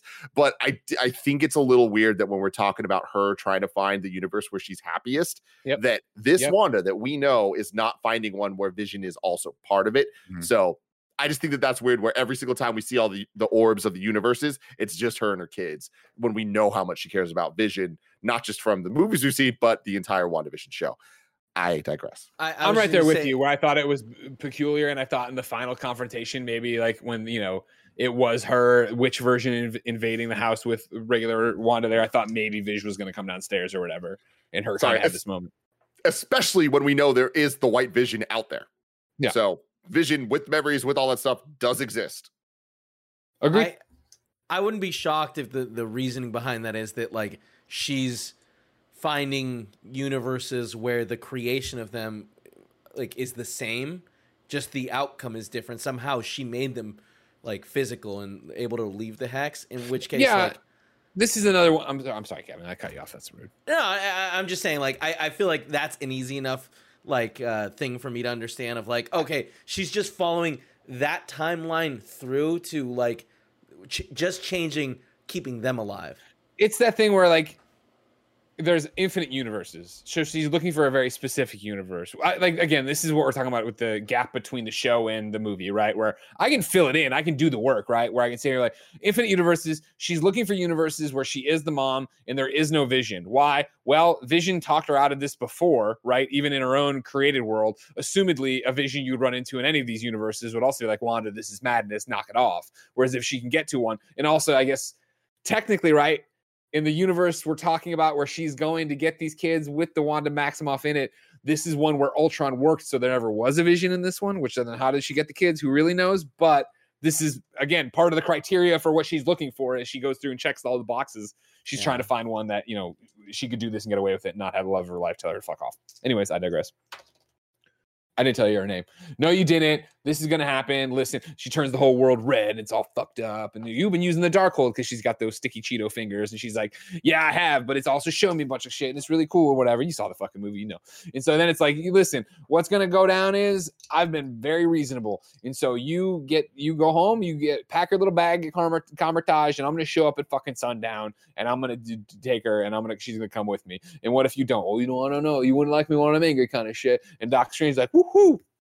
Opens the portal, goes through. He's like, we're fucked. We're fucked. Like get everybody here. Get everybody here. Yeah, I remember that. It was terrible. That's the first time she calls herself Scarlet Witch to him, right? Yeah. Because like when he comes back, he's like, "Bro, she's calling herself Scarlet Witch, and everything's fucked." Yeah, it's so cool. It's a very much like Michael Scott. It's happening. It's happening. And so Wong's like, "You're everybody. We need everybody. Guys, sorcerers and shit. Fucking get up here with your goddamn platters." And they're like, "Wow," they're making shit. And then one bull guy's there. Like, all right, cool, bull guy. Yeah, that was weird. I mean? There's no explanation at all. Like it's just a bull man. Respect to Rintra, okay? The Minotaur. He was credited like with a photo and everything. Yeah, I know, right? Yeah. So weird. Did they credit the Illuminati? I don't think they did. Unless I was like looking at my phone for a second. Like, I don't think Patrick Stewart and them got like a name face thing, but Rintra sure did. Yeah, so they weird. I don't think, Shit. What the hell's going on? Oh, it's Voldemort. It's my Voldemort overlay. So yeah, all that happened, and like and then like battle stations, get everybody here for sundown and shit. It's gonna pop off, and so they start bringing people out of portals and shit. And I'd be lying if I was like, man, I hope Ned comes out of one. You know what I mean? Like I was like, just a little Ned in training with his sling ring or whatever, but whatever. He doesn't. Right? Instead, we get a fucking bull and a bunch of weirdos we don't know or whatever, and like you're like, man, they are really just padding this for a body count, huh? That's great. You know what I mean? Clearly, they don't want to kill anybody major. God forbid they make Wong's death mean anything. He'll get his neck almost broken like 15 times in this movie. It'd be fine. Great, cool, awesome. He's got protection spells. Magical neck, yeah. Yeah, sure, okay. Anyways, so why? Yeah, don't get me started. Anyways, it's sundown happens or whatever. There's no problem with that at all. They're all there with you. I mean, like, just are there stakes for Wong? Should I ever be afraid for Wong? Like, why should I care? No. I mean, but his friends, any of his friends, like you saw that lady. Who did they have something going on? I feel like they might have had something going on. A little something. And she that was a little inappropriate business work relationship happening there. She utterly sacrificed herself for him, and that that was an intense scene. Visual. I like what she. Yeah, it would have been cool if maybe Wong did it himself to die a hero instead of being a little bitch who 2 seconds later I'll stop you right now. Somebody shows up with ass. They have the fucking Darkhold. They're gonna destroy the multiverse. Yada yada. And then I'm like, I'm not giving you shit about where the other copy of the multiverse is. And they bring out any of you. I'm like, fucking fillet Andy in front of me. I'm sorry, I gotta protect the multiverse. But like, and Andy can just sit there and scream for hours and hours, and I'll let it happen. I'm not giving up the multiverse. But they literally pick up fucking 4 jabronis and the bull, and they're like, we're gonna hurt them, and they're like, all right. So I'll stop. These 4 motherfuckers you've never seen before or care about matter more than the multiverse. The bull was there. We love him. That's Billy of the Minotaur. What was They're just trying to sell me another fucking bull toy, all right? I don't need that Funko Pop. I don't need it at all. Fucking Marty Wong. the Minotaur. Do something. You're hilarious, and I love you, Wong, but I want, you know what I mean? Let it matter. Like I know that you're lowest on this movie, but don't you just want to watch Wong beat the fuck out of Greg right now? Like just take him to town. This is another one of those things where, like, I mean, I don't know if we're getting one ever, but I would love to have Wong have his own movie. I think he's a great character. I think Benedict Wong is a fucking great actor. I love their back and forth. Yeah, and I love Wong. Don't get me wrong. Yeah, I don't know why Greg wants him to die. He was great so in Deadly badly. Class. Everybody should watch Deadly Class. It's not coming back sadly because nobody watched it at the time, but he was great in it. Anyways. Battle Station. I'll say I don't love this Camertage fight. No, I think it looks weird and it's very, very bright for some reason. It looks like it was filmed in the void, and I don't love the way it looked compared to the original, the shots in the original one. It just looks really small. I always thought Camertage was big, and it looked like it was a tiny little like a little patio on top of a building. I was like, that's hella funny because I had the opposite thing where I always thought Camertage was some remote little like temple on top of a mountain. I didn't realize that it was like right behind the city. Oh no, it's like smack dab in the middle of the city. Remember, because he walks in and he's like, well, yeah, but I assume they portaled somewhere else to study. But no, it was right. Like you can see the mountainside where Camertage is built, and then on the other side, there's the city that they're. Oh yeah. You gotta assume there's a lot of floors. You gotta assume there's like a break room and there's like a game room. You know, they got arcade set up.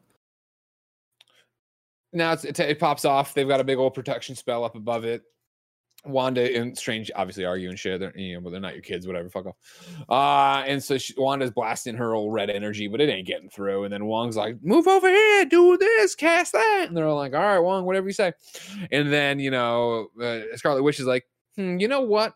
And like looks around, and then she's like, "Which one of these is a weak little fucking worm. And sure as shit, she finds the one guy the camera hung on like twice since then. She's like, all right, you long hair, knock off Jon Snow. And she comes down there and she's like, run. God, and I wish it was me. And he turns and he runs and he shoulder checks a bunch of them and then makes a big old hole. And she's like, here you go, motherfuckers. And she starts blasting in there. And she just starts blasting.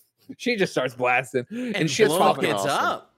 It's great. I love the run moment. I think it makes this all worth it. And it's Sam Raimi as hell. It's corny as all shit, but fuck, it worked for me. I was so in, and I thought this was cool as shit. But it's also a great throwback to Ultron, right? Age of Ultron, yeah. Yeah, where that's how her like primary way of attacking people, and it's just cool to see her still utilize that. If I'm that dude and I make eye contact with her, I'm just like, she's looking at me, dude. Like, this is badass. This is badass. All hell starts breaking loose. People are getting blown up. Shit's flying all over. They're getting smushed. It's a bad scene here at Comertage right now, right? And I think we glossed over, but America can't control her powers, right? So it just deploys when she gets scared. She gets scared. She farts a little, and the star pops up in the world. And she's like, oh no. And so, all hell's breaking loose here, and she gets scared. And I forget, I think maybe her and Strange get blasted through it. I forget, but they ended up going through the thing together. And this is where you get like a blink of a second at like a million, or like five or six great multiverses.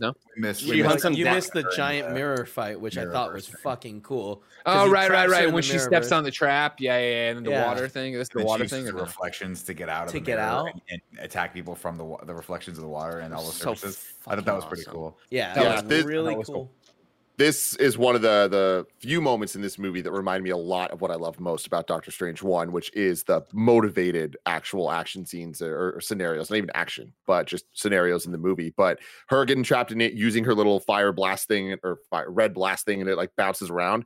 And then she touches it and like it turns into the puddle. I was like, oh, this is so fucking sick. Yeah. And it's like one of those good things where when they actually set up rules of how the shit works, and then you see it see something, you're like, oh, I know what's about to happen. And that's fucking cool. And it makes it motivated and worth it. So when she uses the reflections to focus them in her eyes in that puddle and shit, again, corny as hell in a lot of ways, but really damn cool. She comes out of the one and she looks just like the girl from The Ring or whatever too. Yeah. Like she's like, that was cool. But also like the idea of it like cuts her up as she's getting out of it, and she's all like broken and contorted.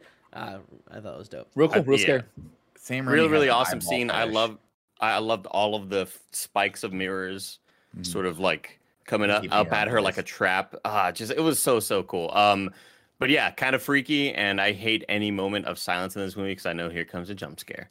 And I'm just waiting there in the theater like, here's it comes, scary image. What's he gonna do now? I fucking hated it, man. Why do y'all like scary movies? Stupid. It's fun, makes you feel alive for once. Yeah. Gets the adrenaline spiked, So anyways, then they get blasted through the thing, right? The portal. And then they go through all the cool different ones that I wish they spent more time in, but they don't. But they go through the animated one, they go through the paint one, they go through like a black and whitey one. What do you got? That's the thing that I was expecting more of in this movie that we just really didn't get that much of, because we only go into like a couple different multiverses. I thought it was going to be them jumping around the whole time and being super creative, but that was a big disappointment for me, where the only real joke we get out of it is that green means stop. And you're like, okay. It's kind of. They also have the moment of like, were we paint? And she's like, yeah, eating's hard there. Yeah, but I'm with. This is honestly, if you remember when I think we were talking about. Whether it was at the end of an in review or whether it was a trailer reacts, this was one of my concerns for the movie, right? Where I was like, I like Doctor Strange enough, but with the unlimited nature of the multiverse, I feel like I might go into this one and be way more excited for the cameos, way more excited for the worlds. And I did find that to be the case here, where I was like I said, enjoyable movie. I had fun with it. But at one point I checked my watch because I felt like the movie was flying by, and it was, and I was like, fuck, they're not really going to go anywhere else. Like we're not going. I would have, I was with Nick of like, I would have wanted more jokes inside of those worlds rather than us just going through them and getting a quick visual, boom. And I feel like that kind of speaks to one of the reasons why I didn't like the movie wasn't as hot on the movie as you guys are. I liked it. It was enjoyable, but is because I think that the main focus of it should have been America's story and her learning how to use and control her powers. And in doing that, I thought they were going to have her skipping around all these universes with Doctor Strange trying to solve this puzzle of how to beat this person. But in reality, she doesn't really learn anything other than to believe in herself. I was gonna say, you didn't appreciate that? They got people laughing out loud at the theater when Strange is like, just believe in yourself. And granted, it was a zombie telling her, but like, you know. Yeah, that was a disappointment for me because I'm like, that's what this should have been about, right? Him teaching her how to control these powers, like he had to control his powers back in the day. But instead, she's just like, you got to fight the witch, and she's like, all right. I feel like the growth in Doctor Strange is, I mean, the movie is about him, and at the end of the day, he puts down the knife. He hands the knife over to someone else, right? That's the whole. I guess. I feel like that's the whole that was theme. one line in the very beginning of the movie, and then I guess. Yeah, but it's like, and I think it ties into what Tim was saying of like that might have been the only way for him to have also survived what was going to go forward, right? Yeah, I just think it wasn't as well set up as it was in the first one. Because the theme in the first one was it's not about you, right? And so he learned every single thing that he had done in his life was motivated by selfishness and ego, and that in order to overcome this thing, he needed to actually like be a better person and sacrifice himself and like do stuff for other people, which I thought was good. And this one, I got to the end of it, and I was like, I guess he learned how to hand it over, but I totally forgot about that line by the time we get to the end of this. Yeah. And if you had told me what the theme was, I would have said something to the fact that like power corrupts because every single iteration of him has destroyed these universes. So I didn't really put two and two together what we're supposed to walk away with this film. I don't necessarily think that by the end of the second one or the first movie, he's sorted that all out. I think that it bleeds over to this, and him like fixing the watch is symbolic of him letting go of what's her name, Christine Rachel McAdams. Christine. Yeah. And that is now we're finally getting the growth of he's like she'll be happier. Yeah, but that's two different things, right? Like we're talking about letting go of someone that was a different life, and then her saying like you always have to be in control of everything. I don't know. It's just a lot of just muddled themes there that could have been slightly better done, I think. Hold on, Andy had his hand raised, and then I want to say something. I'm with Nick and Greg that I would have loved to have seen a bunch of different universes, just get us in there for a little bit, in the way that I think the best show has presented universes before, Greg, the Family Guy episode of the Multiverse, where they're jumping and suddenly they're in the Disney world and they all look like Disney characters, and suddenly they're in 3D. Like, obviously that's a joke because when we got out of the movie, Lucy James and Tam were like, "Well, we just saw everything everywhere all at once," and like. That was a much better use of the multiverse. That kind of ruined this movie for us. So, yeah. I just wanted to see more versions and creative ways that they can kind of do that. But you can't really do that when you are trying to show that America has no control over what she's doing in a way. Right, but the whole movie is supposed to be about like building up to her. Listen, when we first start out and you have a Marvel character who's like, I don't know how to control my powers. My assumption is that by the end of it, they're going to figure out how to control their powers, and they're going to figure out how to do that to kill the big baddie. And she did. But the build up to that, there were no steps. It was literally just Steven being like, you believe in yourself. And it was fucking weird and kind of just didn't feel validating at all or justified. But I'll say like them going through that multiverse and the paint and stuff was weird to me. I think they did it better in the first one where they see the hands with the little hands and all that stuff. I think the visuals there and the kaleidoscopeness and the cities falling in on each other was way cooler than anything we saw. I don't think it's helpful either that like you go through 4 or 5, whatever they are, the number of the different multiverses they fall through. And I'm like, all of those are awesome. And then they end up in, it's New York, except it's solar powered and there's plants everywhere. I was like, oh, all right, well, we're here. Whatever. Yeah, for me, I think it was the wisest call in the world to not do what we all thought and have them spend a bunch of time in a bunch of different multiverses. I think kind of just having this idea of, look, they're all out there, we're throwing them through here, but we're going to focus on one. And I love that they focused on the Illuminati one. Let's get into this. Let's have the history of this. Let's build up this world and kind of make it matter so that when all these characters are killed off, it means something to us. And that's what ends up happening here. And like Kevin was saying earlier, it's like it means something to our actual heroes, which are Strange himself, and eventually it's going to be America in our 616 universe now. But I'm 100% with Nick on the flip side, where it is so infinitely less cool than the scene we got in the first movie. That is one of the MCU's all-time best. This one was definitely not. I think it's going to be fun to frame by frame one day and look at, because a lot of stuff we saw in the trailers, like the Living Tribunal and stuff, that's all just here. Like that's all just thrown through. We see the noir universe. We see like hints at some stuff, and like, well, that's just kind of neat. Whatever. Like the first movie did it so much better. But I do think that one of the things I appreciate most about this movie is, we sit here and watch these trailers, we talk about them, we break them down and all this stuff. This movie's not what I thought it was going to be based on the trailers. And like even little things like his cape getting torn, so then he has the blue patch on it. Like that was a choice, I think, to throw us off in the trailers of we were convinced that was a different Strange, and that's how they signify that it's different. So I thought those kind of choices were cool. And it's just, I like that the movie did things I didn't expect and like kind of just told its own plot as opposed to, Multiverse of Madness. Of course, they're just going to go to a bunch of places and cameo here and cameo there. It's like they made the cameos actually matter and serve the plot. So I appreciated that. But it is called the Multiverse of Madness. And when you have a movie called The Multiverse of Madness, you only go to 3 multiverses, and it's not that madness. I'm like, I don't know, kind of a letdown. Like, I thought when we watched the trailer, I was like, he's going to be fucking jumping constantly with this thing. What's that porthole to this cool thing? And then we got the keep, I don't know.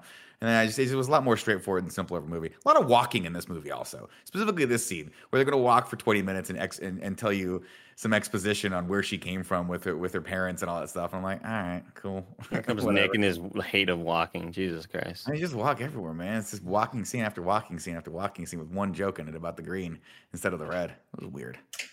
So anyways, we're in that New York, solar power now, all that jazz, right? They put together, they should find the Doctor Strange of that world. They come down, they run into Bruce Campbell in the conversation we already talked about. And then he, grabs the thing. This is a good replica you stole from the Doctor Strange Museum. What's that all about? Blah, blah. Then he puts the hex on him to make him fight his hand forever. And the Evil Dead nod. I was like, bro. Maybe like a half hour. Right, that's exactly. However, then they stomp off and they go over there and they find the Doctor Strange museum with this Doctor Strange stuff outside where he died fighting Thanos and saving the world. And they're like, oh, it's pretty cool for a Doctor Strange thing. And then what happens? Old Mordor comes out. He's like, what? And like, oh no, you're going to fight him. We're going to have to fight him. Mordo hates us. The bill always comes due. But then he comes down, he's like, brother! And like, oh my God, no, they're friends, yay. You said this might happen one day. Come on inside and tell me all about where you come from in the multiverse or whatever. And like, oh, she knows everything. That's cool.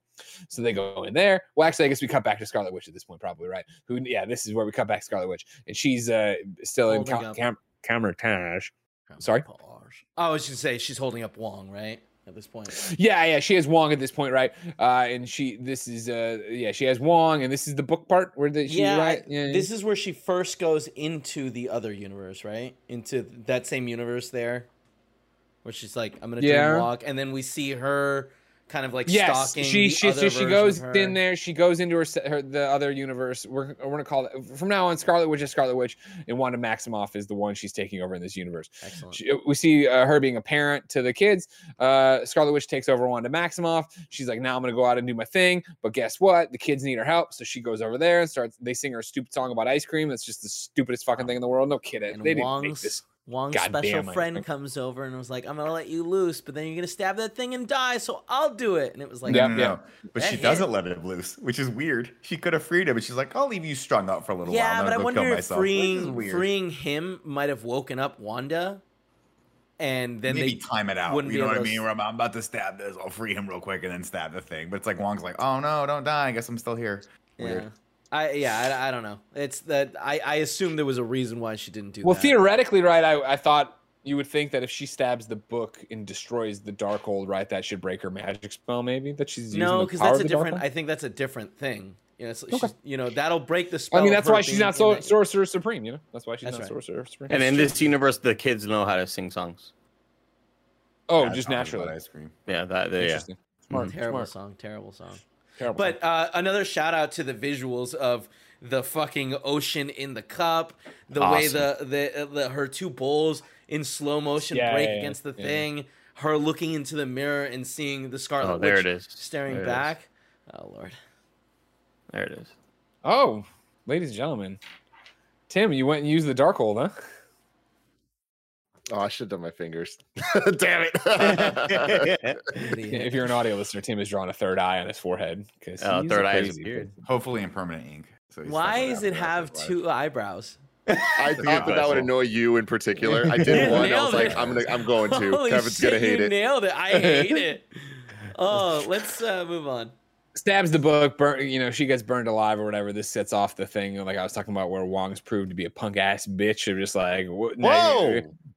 Well, now you're gonna tell me how to get another Darkhold. He's like, I'll never tell you. You can do whatever you want to me. I won't do anything to you. Those guys that are behind you in rubble that you already thought were dead, I'm gonna pick them up and I'm gonna start torturing them very slowly. Not even like it's literally like she goes to start pinching and he's like, no, stop. I'm sorry. There's a super evil Wanda Mountain. It's in Wanda Mountain. No, the people. I think that if we're all hanging out together and someone magically floats us and clearly tortures us, you're gonna fold, you goddamn coward. I already told you, not a chance in hell. If it's to sacrifice the entire fucking multiverse, Kevin, I will sit there and watch them turn you inside out, inch by inch. If they were lifting all 5 of you, I'd be like, wait. Just concentrate on Greg, please. Just only him. Only him. With Greg. Start with Greg. We love him the most. I'd be like, how and much? As soon as I'm dead, you're like, all right, let me show you where Wanda Mountain is. Sorry, come with me. And so I'm just going to put it here. I'm not sure if this is where it happens, but then, he opens a portal to it and it's not, they're not at the top of the mountain. She's like, couldn't you do that? He's like, no, we're not supposed to be here. The sorcerers and people aren't supposed to be over there. She's like, whatever. She picks him up and flies him over there and they land there and then they look in there and then there's, the thing of her. She's like, and then there's rock people, but they all bow to her. And then she's like, oh man, look, it's a prophecy. The Scarlet Witch was supposed to be here. I'm buried here or whatever. Anyways, then back to Strange and shit. They're having tea with old Mordo, and it's like, this is great. We're old friends. Hurrah, huzzah, blah, blah. And they talk about a bunch of bullshit. And then, first off, I left off pizza balls. Pizza balls sound delicious. I wish Oh my God, they look good too. Yeah. Kevin had them today. Anyways, though, then something's about the tea. They all start falling down. You son of a bitch! And Mordo's like, you would have done this too. Like this is how it needs to be, kind of shit. You know what I mean? Like we can't trust you. We love you. They dropped some For Hims vitamins, like the sleep vitamins, in there. And it's just they work. I like that once we see the like bucket of the sand of whatever it was chilling there. He looks again into his thing and you can see the little green glow on the top and it's like, come on. You couldn't figure this out earlier, Strange? And the editing here really got me kind of like motion sick. Like the stretching and shit and the movement. It was like, whoa, this is weird. This is trippy. This is trippier than like a lot of the other special effects that cost teams of 40 to work on for 7 months straight. Like this is just someone squashing and stretching an image, and it is freaking me out right now. I think they do that optically. There's actually a special lens you can do where you just twist it and it does. Yeah, it's they've used that effect. He's used that effect before, I think, in Evil Dead. Where I forget the specific type of lens. I did one short film one time where we rented that lens, and I was like, "This is fucking cool." In what multiverse was it though? That was in the Multiverse where I was a starving college student. Tim, something that we brought up in the spoiler-free review that I noticed, I feel like the special effects looked better in the Dolby screening than they did in the IMAX. And I think it's because the extra aspect ratio, the less effort was put into it. So like some of that VFX, I think, was actually worse. And I'm right there with you. It looked much better in this one. Yeah, and that's kind of wild, and it's kind of a bummer for IMAX as a format where it's like, knowing that I have to sacrifice that and audio fidelity. By the way, Dolby sounded so much better than IMAX, which you so loud. Great. Oh my God. This scene was so funny where we get the kind of knockout scene and then the circle wipe and then the transition to the Raimi Wanda montage. And it's like, it is impossible to watch that with a straight face. And like, they're trying to make it this like evil satanic thing. And it's like, it feels like Tobey Maguire going, like, it's so funny. You want me to do it for you? Here, I'll do it for you. Please do. Here we go. Audio listeners, Nick is looking up to the side. And he's looking at the camera. I love it, and it's. I don't have the visual memory. What happens here? That you don't? It's all the cheesy editing with where guitar, like it's all fading and stuff. Yeah. Okay, where and the guitar lick comes in. I think the weirder part about it though, Tim, is that we had just gotten the sequence where he is being told and given lore about the Darkhold, and we're hearing the same music while seeing the same sort of weird visuals as a story is being told, and we hear like music kind of in the background. It's like, this is kind of weird. I don't know if I like it. And then it's like a same sort of montage with the same visuals and fading faces and look at like what are we doing right now, man? This is weird, dude. Kevin Feige, let's rein this in a little bit, big dog. I mean, there's probably a reason that's the only time we get it. You know what I mean? Where he's like, they're like, Sammy, you get felt one. like a lifetime. You it get felt like one. a lifetime. I thought it was funny and like stylistic. So cheesy. Yeah, very cheesy. Super cheesy, super hokey. But again, like there's something about it where it's like the deeper you got into this movie and the more I was like, oh, this is gonna be an Evil Dead movie, to the point that then there's a Deadite version of Doctor Strange. Like, oh shit, okay, well I can see why they wanted him for this, and this is going to alienate Nick. They're one of the people who hate this, like Nick. However, we've covered a whole bunch of stuff there. So let's just jump to, they wake up in their cells, right? America's pounding on her cell. Doctor Strange gets up and starts yelling at the lab coat people. And guess what? It's Christine. Oh my God, Christine, you're here or whatever. She's like, yeah, I am Doctor Strange, but you're not my Doctor Strange, so we shouldn't talk or whatever. And so they talk a little bit about it, whatever. Sorry. Real quick, one note. This is when we're introduced to the idea that our universe is 616. And I think that's a red herring because another universe can't name us. You know what I mean? Like, if aliens come to Earth and they're like, that this is actually called Hot Dog Land outside of this that'd world. Be so cool. We'd be like, fuck that noise, Earth, Terra. We'd have options, and we tell them that's not what we call ourselves. You know what I mean? No, thank you, sir. Exactly. No, thank you. Even though it was a lie, we had what's his name? Mysterio. Yeah. Give us a number for this universe too, right? 616, same number. Oh, really? Which makes it even weirder. Now what are you gonna fucking say? Now what are you gonna fucking say? I mean, it's weirder, but they're both fucking liars. They can go eat a lemon. You know what I mean? Go eat a lemon. You know what this smacks of? It's like every single time we talk to Europe, and they're like, "We're on the metric system." Like, get the fuck out of here with your metric system. I don't know about that. I don't know about that. They make more sense. System. It really doesn't. I know. 12 to a foot, 3 Stupid, something weird. yards. Christine lays it all out, right? That she's in charge of this. She's been studying the multiverse. She's got the numbers. She's got the goods. She's been doing all these different things. She's on top of the whole fucking shit, right? And it's fantastic. I love this, and this is why I appreciate the focus on the one multiverse, because this allowed them to really kind of get into and build out shit that we know the MCU so well at this point. But it's like, cool, in this universe, we do have a Fantastic Four and in Inhumans and X-Men and all that stuff, and here's how that kind of looks. But even beyond just the Illuminati being there, like there's so much dialogue details that I just love, and I feed off of like the lore type shit where in this universe, the Baxter Building is Reed Richards' Fantastic Four thing, right? Mm-hmm. That is where Christine works. They focus on her, at least focuses on the multiverse shit. You got to assume in this universe, it was Reed that invented Ultron, and that's why these Ultron bots actually work. Like, it's all these like tiny little things where it's like what I actually like about the concept of what if, right? And I feel like in this universe, because of everything we know, they did a great job of answering so many questions, like 10 movies worth of questions in a 15-minute scene here. And I thought that was so damn great at expanding the MCU into an MCM. It was cool. Multi-channel cinematic network. Marvel Cinematic Multiverse. Eventually, Mordo comes, though, and he's like, come on, Strange, time to meet the Illuminati. And he's like, okay, cool. And you got the Ultron bots, and we're going to walk over there. So they walk over there, and they go on in there, and then guess what? It's everybody we saw, and Tim's already mentioned them all. So they go in there, and Captain Carter's there, and it's fucking dope as fuck. Oh, Give me a Captain Carter movie. What do you got, Nick? What's going on? Well, what do you think Charles was doing before this? That he was late to this meeting? Do you think he had to take a poop? He had a call. He had a call. What do you worry about more? What call could have possibly been more important than a guy that could potentially destroy your entire multiverse?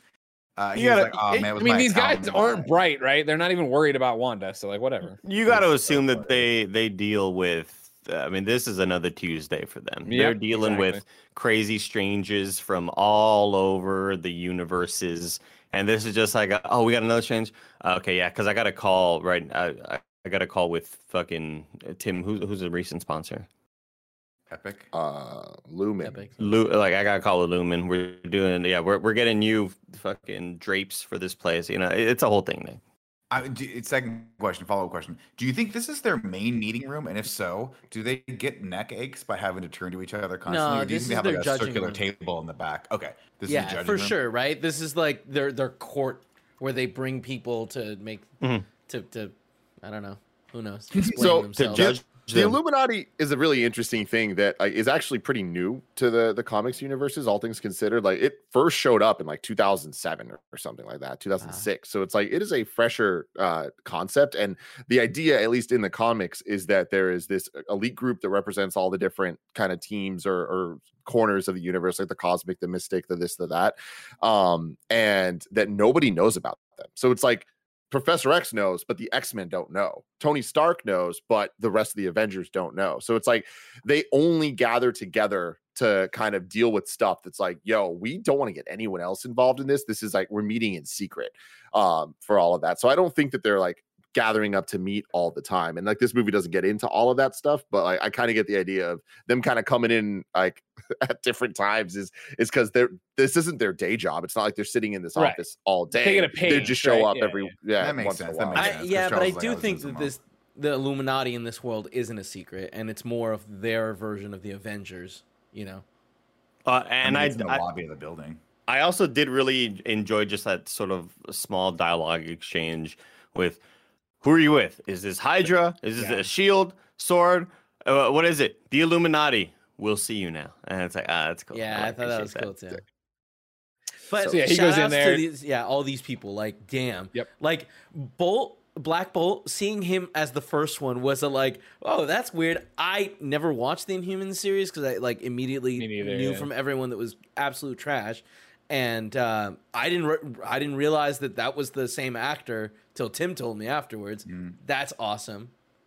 I just like him because he's Captain Pike. In the new Star Trek show. Yeah, he's having a big week right now. And Sun Mount. Oh fuck, that's right. Is Discovery? No, not Discovery. Strange New Worlds. Is that this week? I gotta watch it tonight. Yeah, it is. John Krasinski again. We already talked at the beginning of the show, but just such a surprise. I'm so glad it had nothing spoiled for me.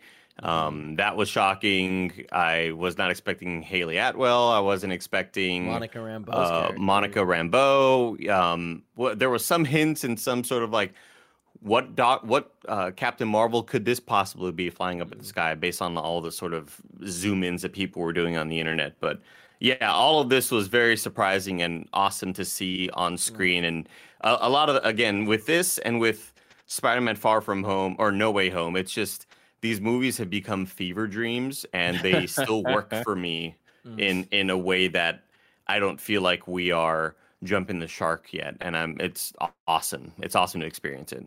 One correction there. Maria Rambeau. Monica. Maria Rambeau. Yeah. Monica. Great callback. Great callback. Real good. So anyways, like we covered all these people there, they all do the thing. Our Stephen Strange was the bad guy. He almost ruined the thing. Like, you know, we were fighting Thanos and he had to use the Darkhold and then he didn't tell us about it and then he told us about it and then how did we kill him? And then Professor X does the wah wah wah wah wah and shows him how Black Bolt flew his fucking brain up. Seeing that. I love that they threw that out there. Also, cool. and we didn't touch on this, but like I know Tim's probably gonna want to say some words. The music for when Professor X comes out.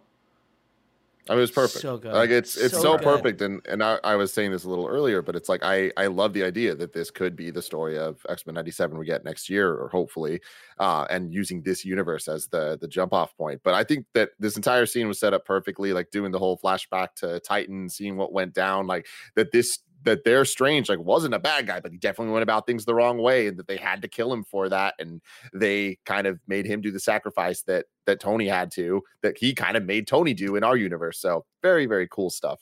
Great use of the multiverse. And so yeah, they're all arguing, and then by this point, Wanda had already come back, and she'd already taken over Scarlet Witch had already come back and taken over Wanda, and so now she's making her assault, and then you start hearing the booms and the pows or whatever, and he's like, "Oh, she's here," and they're like, "Don't worry about her, you're fine." And then everybody breaks away except for Xavier and Mordo, who hang out with Doctor Strange there, and then Wanda keeps advancing, and then she just fucking kills all these goddamn superheroes in a really cool scene when she fucking takes away Black Bolt's mouth, and then he blows up the back of his own head. Awesome. Unreal. Cool. So fucking cool, right? Cool. It's such a The Boys level violent. No, you know what it reminded me of? This shocking. is gonna be a weird pull, but do you remember in Mission Impossible, I think it was 4, when not Kerry Washington, remember the beginning, she has the thing in her hand, she goes, and then her eyeball just goes kind of right. Fuck. That shit was nuts. I'm very impressed by the lack of gore, but the amount of violence you feel. Because it's like the biggest thing is Black Bolt, like the back of his head blowing out and one eye going. But for the rest of it, like we don't see any of the consequences. I guess Mr. Fantastic's head kind of pops, but it's like a fucking balloon. It's a balloon. It's not something that like, you know, it's not violence and gore that would push this over the PG-13 rating that I assume it has. And I feel like they could have gone that route, but not going that route and having like all the oil spilled on her was enough to, I feel like, make it feel like the violence was real. Yeah. And I think that's really cool. I wouldn't be surprised though if they had to go in there and like digitally alter some of the stuff on her face to be darker, because that like I bet she was supposed to be like covered in blood. No, that was all the robots. Yeah, she was one of the Ultrons. Oh, was it? Okay. But it was supposed to make us think of blood. Yeah, it's like Sam Raimi did this expertly, like to Kevin's point of, it's like he pushed the PG-13 and made it feel rated R, and in some ways not seeing the things made it even scarier and feel more brutal. Like Captain Carter getting the shield through her, like that was way cooler than actually seeing it cut her in half, you know, like it was effective as all hell. And also, like, what do we, Reed Richards, what are we doing with these robots? They're still working on oil? What's going on here, Doug? I mean, come on. It could be some other fluid. Maybe it's water. Maybe it's cola. Well, no, I mean, you need that. As a all the robots had fucking Diet Cokes. That's what runs through their bodies. That's what keeps them moving. Yeah, so she kills all those people in all the awesome ways we talked about. The Captain Marvel gets crushed by the giant pillar or whatever after she like gets her face mask peeled off or whatever, which is cool. And just some awesome shit. And so then, you know, meanwhile, we're back there and Mordo and Strange start fighting and Xavier goes out front, right? And he's like, hey, what's up? And he goes inside of her head to stop her. And then he finds Wanda in there under a bunch of rubble and tries to get her out. But then the red mist comes in and then just snaps his fucking neck all cool. Oh my God. Yeah, so fucking cool. The red smoke coming in was awesome as hell. Such a cool visual. And it's silent, and I'm scared as all fuck because I know some ugly ass shit's gonna pop up, and turns out like even demon looking Wanda, like you know, any day I'd risk it all. Still risk it all. Okay, still on this shit was so dope because using Professor X obviously as the big daddy of them all. Like here's a bunch of cool cameos and cool people that we're excited to see. But Professor X, especially Patrick Stewart's Professor X, means so much to all of us in superhero movies and X, Y, Z. You get it. But like the idea of seeing the waves come out of his head, him going in, the white background, all that stuff, it just all felt so right. The little cave situation, like being like an allegory, all that stuff, I think just really works for the world that this movie set up. The TV next to the rubble, like playing the WandaVision intros, I thought was a really good touch. But before all of it, having Professor X say to Doctor Strange, after them having just told him that Strange, you're the biggest problem in the fucking multiverse, like we got to keep an eye on you, him being like, hey, if things go bad, get America. Like I love that there's this like level of Professor X, a guy that we, no matter what the multiverse is, we trust as making the right call. Trust this Strange. This Strange is our hero, and I think that's really damn cool.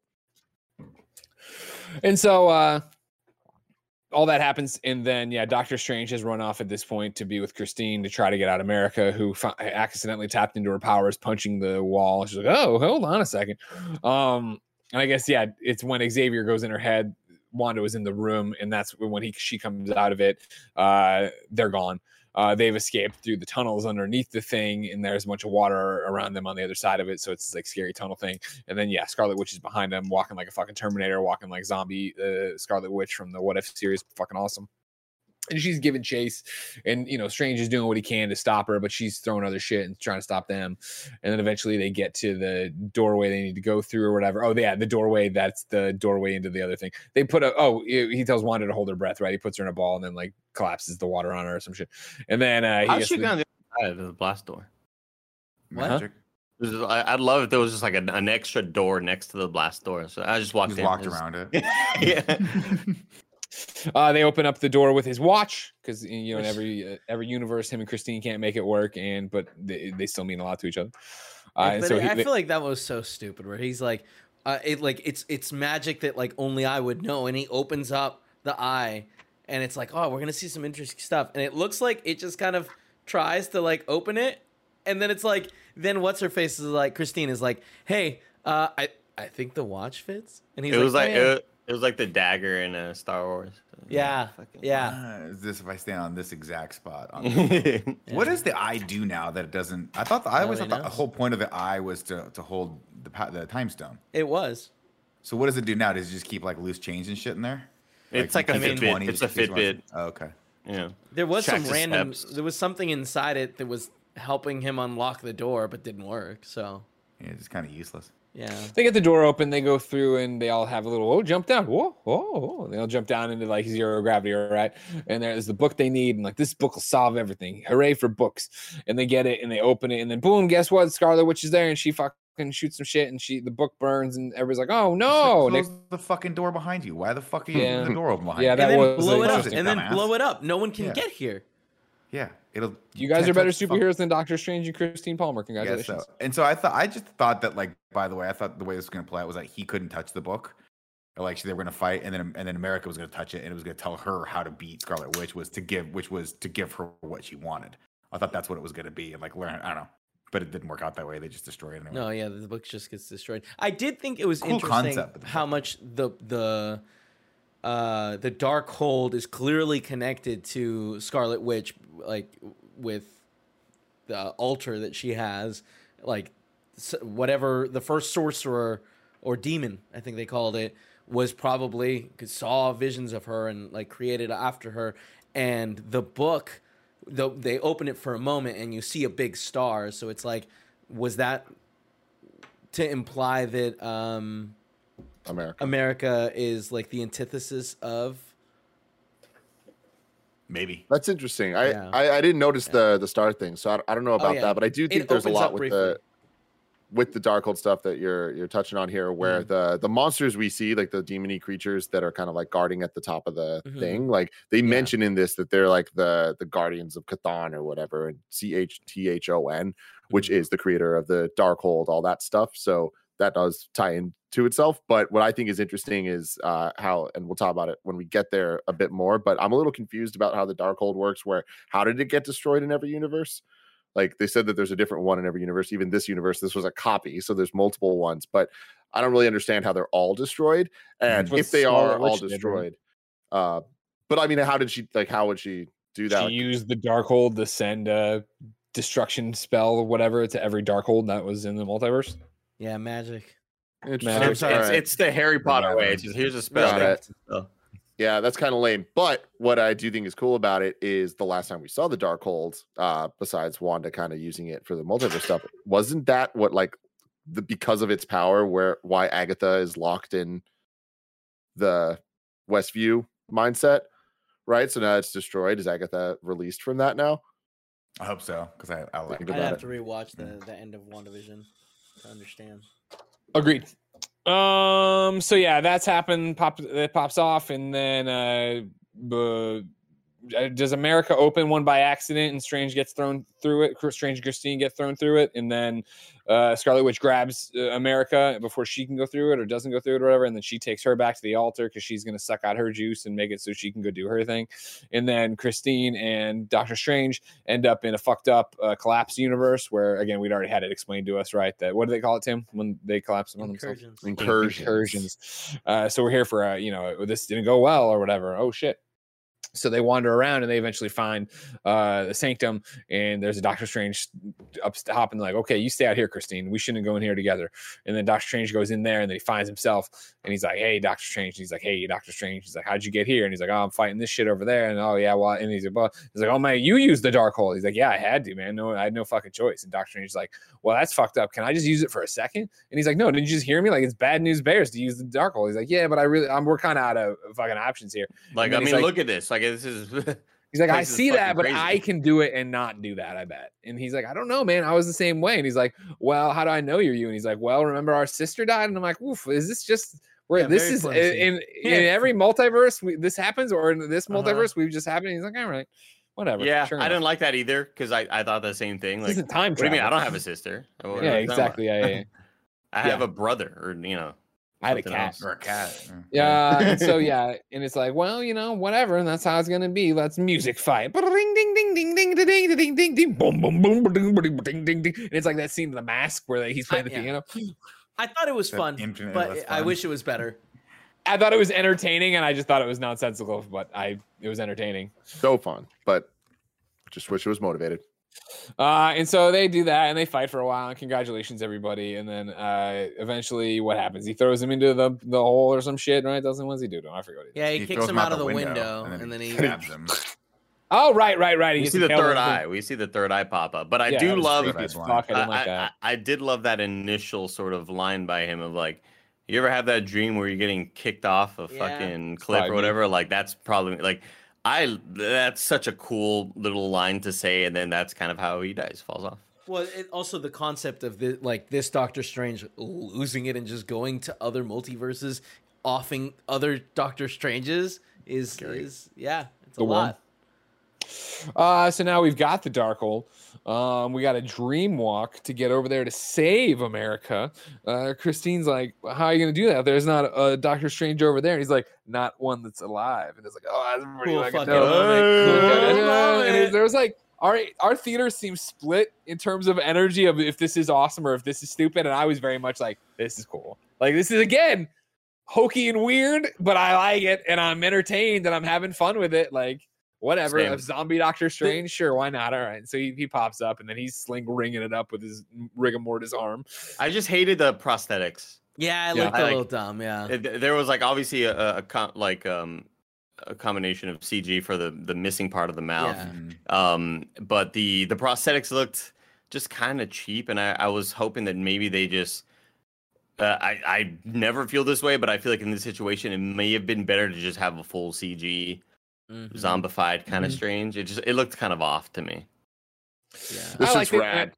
I just think it's so rad. This is Doctor Strange. Like this is like them at their best, where it's like in the first movie they did the time stone stuff and the whole alley fight was sick as hell. This is that moment for me of this one where I'm like, yo, they're committing and they set up all the rules and this works and it's hokey and it's fucking weird. But hey, thank God Sam Raimi directed this movie because it wouldn't exist otherwise, and I think it's a damn fun time. Protect me from the little demons. Yeah. Well, I think it's fun that like they set up the rules and like he immediately breaks this rule of like not using dead bodies. And I know that they didn't set that up 100%, but like the setup for it made sense. And having these demons come out, him freak out and lose his shit and really get taken. And that's when Christine brings him back from it and also uses the weapon that he pulled up against. You don't know how that works, do you? He's like, you don't know how that works. Yeah. I like that we got that little bit of a payoff. Yeah. And I like Christine's performance. I like Rachel McAdams' performance here too. She's like, aren't you the fucking like master of whatever she says this thing like? Do you fucking tell them what's up? And he's like, yeah, you're right. I'll tell them what's up. And then I like that they form his cape. Like they incredibly fucking which is super cool. And also just a little nod to the old school like voices from Evil Dead and like the little the hands from Army of Darkness that grab. Like, they have that high pitched sort of annoying impish kind of thing. That was very much a little nod to old Sam Raimi. And I do love, like we talked about in I think in the past episode of Doctor Strange Rewatch, Tim talked about the color psychology of all of the MCU and the science behind it all and everything having its own sort of color scheme. And I just love that whatever this pure death version is just all black, and he's got the fucking black like cape that's made out of them now, and he's using them like I just think all of the sequences I should not have enjoyed it based on like my prior tastes in movies, but I thought all of this was badass. Agreed, 100%. And you've covered it all. The thing goes off. I thought, goes back to hell or whatever she says. Oh, Wong's on the cliff also. Yeah, of course. Wong who can't die. Don't worry about it. Anyways, so that's all happening. Like that's happening. And she does the thing. I was like, that's hokey. And then Zombie's there. Zombie gets there. Taking control of the Cape Men. The thing we already talked about like hours ago now, but where Wong is like, yeah, we're not, I don't even want to know. Strange. So I was like, that was fucking dope or whatever. And so they get up there, they get America free, and this is where, actually, they know she's down still, right? And Zombie Strange like, just believe in yourself, it's fine. Just I'm like, oh, thanks. I never fucking thought to believe in myself. That's all right, cool. Whatever. I think the laughter was the fact that it was a zombie face in the theater. Like, me too. I think the better choice would have been just cut back to normal Strange with his eyes closed, going, you have to because I don't hate the concept. I love the idea of him being like, everywhere you've accidentally portaled us to, it's been where we need to be and where we need to go. I love that as a concept. It's straightforward. It makes sense, and I think it I don't know. It just works for me. Yeah. I think the fact that it was, silly looking Doctor Strange with a mouth that is half missing and it isn't deforming really well when you're doing the mouth animations, it looks goofy as hell. I think one thing that I want to bring up is like the thematicness of her coming out. Wanda coming out, and Wanda coming out and calling him a hypocrite for the dream walking, yeah. And like the theme of like, you're allowed to make these choices, and you're the hero, and like now there's like that full circle that he is doing pretty much what she is doing, in the sense that like Wong's like, you gotta kill her, and we already saw the other Doctor Strange try to kill her, and it's like, granted, this is where he deviates and proves that he's like the good version of it, but it, like, all of the stuff that's going on, I think really does build up to like, hey, she just wanted something, she wasn't trying to do violence with it, but that was the only route she had, and in the grand scheme of the multiverse, it's one of those things that like, a couple deaths don't matter, right? The calculus, yeah. And I don't know, I like that. I like the thematic, like the ongoing themes in this movie. I think I really dig. Yeah. And so, America believes in herself, and she'll give Wanda what she wants. So she punches the world and pushes her through into the ice cream kid's room, and they're like, and Wanda Maximoff's like, "Oh my god, get out of here, witch!" She's like, "Oh, fuck you," and throws her around like fucking the emperor. And then she's like, "Boys, I love you," and like, "Stay the fuck away from us, you psycho lady." And she's like, "Hey, don't hurt us. I would never hurt you. You're a monster. I'm not a oh. And she realizes she is the monster, of course, and she looks at Wanda Maximoff take care of her children. It's like, oh no, what have I become? Oh no, exactly, Greg. And if you're an audio listener, I'm walking around with my mouth agape. Thought this was done better in Into the Spider-Verse, where Kingpin's entire multiverse family saw he was a piece of shit. Really? But I totally disagree. You're allowed to, but you have something drawn on your face. So I have to fucking listen to you. And it's got two eyebrows, which doesn't make any sense. Also, we're gonna kill Andy with a button. And so, that's a good callback. Thank you, Nick. Anyways, so she sees it and she's like, "Fuck, this sucks. All right, sorry, peace, everybody. I'll go back through the hole." She goes back through the hole and she's like, "All right, you know what, guys? I fucked all this up. I'm gonna collapse everything upon myself. I was wrong. You know what? I overreacted. Yeah, you know what? Turns out Vision was right before, and I should have listened to him again. Day. And I forgot Someone cut me off in traffic. Yeah. Listen, nothing I could say right now is gonna make up for this. I'm just gonna agree to disagree. I'm just gonna John Hamm from What Hot American Summer. And so she's like, "Everybody get out of here. I'm gonna collapse this shit on myself." And then Doctor Strange is like, "All right, peace," and he gets out of the zombie. And Rachel McAdams was like, "What's up?" He's like, America figured it out. She believes in herself. She's gonna come get us in a second. Like, okay, cool. And America and Wong, they get out of there, and then the thing collapses, and then there's like little red fart or whatever. She dies and just crush. And Does then she die, or is she like blooping somewhere else? Yeah, I think she's dead, but it's open to interpretation. Kev, we'll see in the next 10 years of the MCU if this Scarlet Witch shows back up. Tim, what do you think? There are so many where there's smokes, Greg. Where there's smokes, there's fires. And there's so much. Like a duck. Mm-hmm. There's so much evidence out there that there's going to be a Scarlet Witch movie. So I imagine that it's going to be our Wanda, but with multiverse shenanigans, anything's possible. I do think it's going to be 616 Wanda, though. When they toss Wong down, and it looked like he died, but it went into the fog or whatever. The first thing I was like, well, I don't believe anything until I see a body. So it's the same thing here, right? That she could easily blink herself somewhere else. Oh shit! I had a thought. It's gone. Don't mind. Yeah, but when it comes back, you let me know. Okay. Back in old Doctor Strange fucked up universe, while they wait for America to get there, Doctor Strange's like, "Listen, Christine, by the way, I love you, and I've always loved you," and kind of shit and whatever. Like, it was just, I love you. And she's like, "I hear you, man. It's cool, but like, we're not. It just doesn't. You don't. It's not gonna happen. Like, I loved. I love you in every universe. I loved that line. Yeah, that was cool. I remembered what I was going to say. There is limitations now to bringing other people from different universes into our universe, because now we know that could lead to an incursion, right? Mm-hmm. So, like, if they do that, like, they have to deal with that as a consequence. I mean, I imagine that's going to be what the post-credit scenes teasing, right? Mm-hmm. Of them dealing with all that with Clea. Mm-hmm. We're not there yet, though, Chief. So instead, that all happens. Congratulations. They come and America comes and get them and puts everybody back. And then back at Comertage, America's training to be a little wizard. And, Wong and Doctor Strange see that and they're like, that's cool. And she's a lot like you, man. He's like, haha, man. And then Doctor Strange bows and Wong's like, thanks for bowing. And then Doctor Strange's like, I'm going back to New York. I'm going to finally be happy because I asked everybody if you're happy. And I asked if you're happy. Are you happy? And he's like, I'm happy as happy he can be. And I'm like, okay, cool. So he goes back to New York and he's like, cool. Now I'm happy to walk on the street. And he walks out and two girls are like, oh, man, it's Dr. fucking Strange. We're about to die. The wig looks even worse somehow. You see these people in real it does look bad. You see people in real world, we die. That's what happens. And like the girl next to like, there's no way you're going to die. And Strange's like, and he starts fucking screaming in a crosswalk. Everybody's like, oh my God, we're about to die. And then what happens? Fucking third eye blinks open. Disgusting. I hate so it. Gross. I hate it. It's like that old movie, the old horror movie you'd watch as a kid, where the kid's parents went out of town, and then they did a similar thing with the Darkhold, and then there was an eye in the kid's hand. They had to stab it with a piece of glass. Oh, that always fucked me up. Yeah. But then it's credits, and we get some credits and congratulations. Like, man, they left Doctor Strange in quite the predicament. Can't wait to see, what'll happen next. And then what happens? He's back in the street. He's bopping around like D-Lo Brown. We're like, oh fuck, you got to control this. That's pretty cool.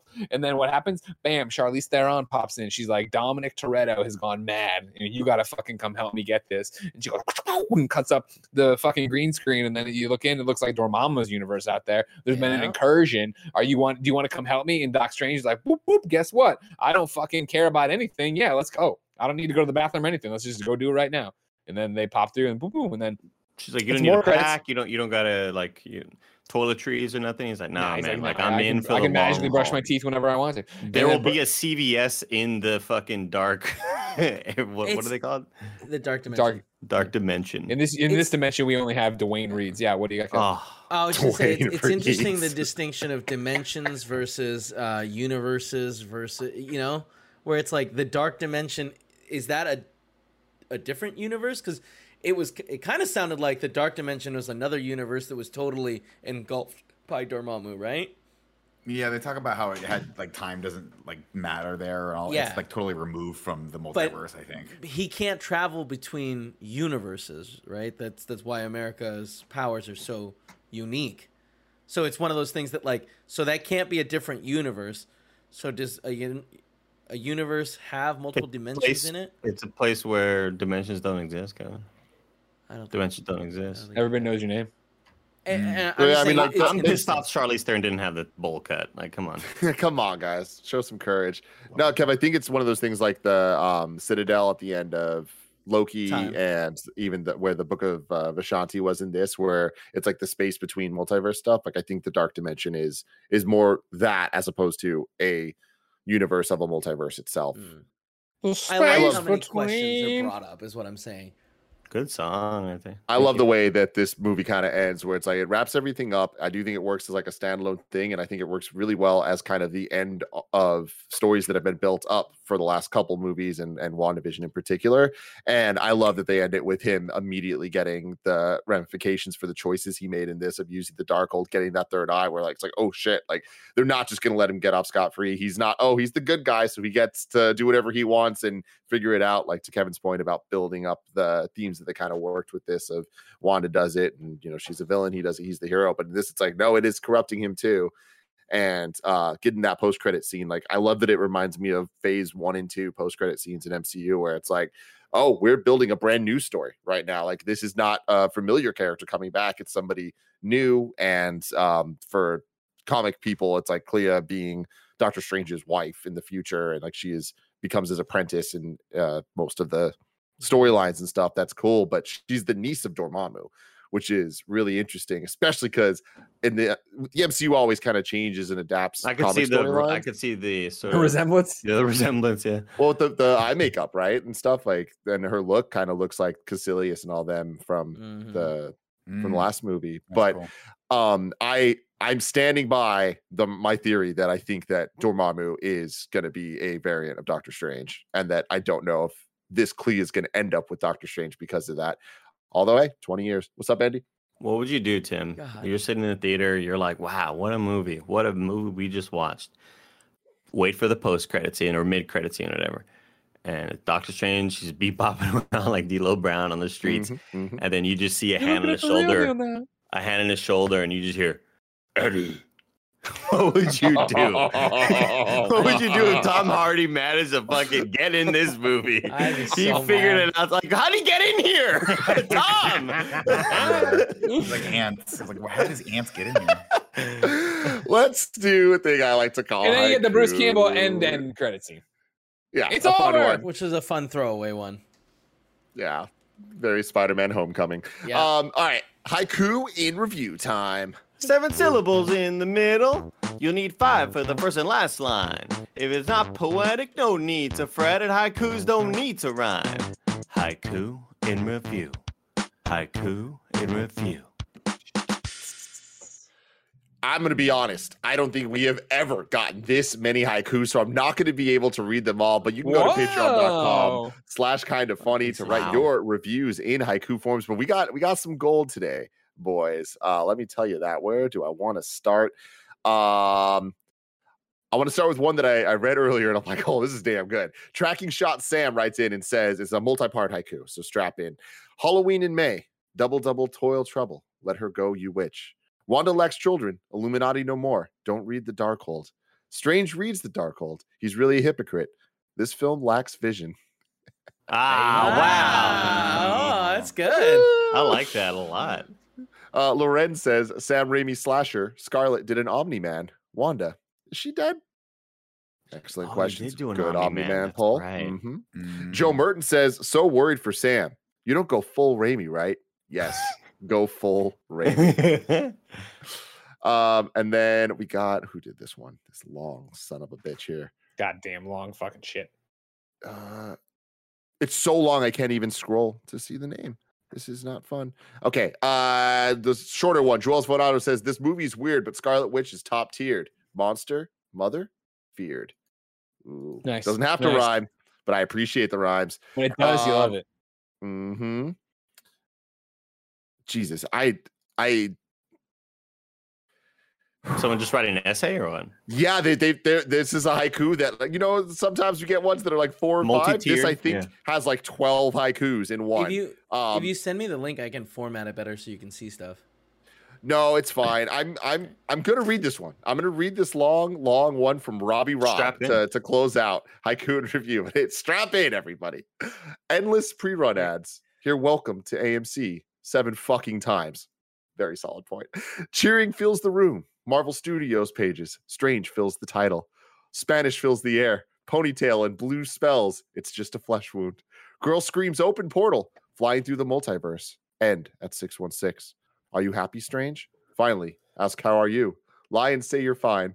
Sweet jump of railing. Find a large calamari. Dinner for wedding. America Chavez jumping through the multiverse. She's all alone. How are you, Wanda? You appear off your rocker. Shit. Back to the Taj. Shout out to you for using those syllables. Everyone bows. Choose your next words carefully. Well, shit. That went well. Everyone dies. America's scared. Time to jump again.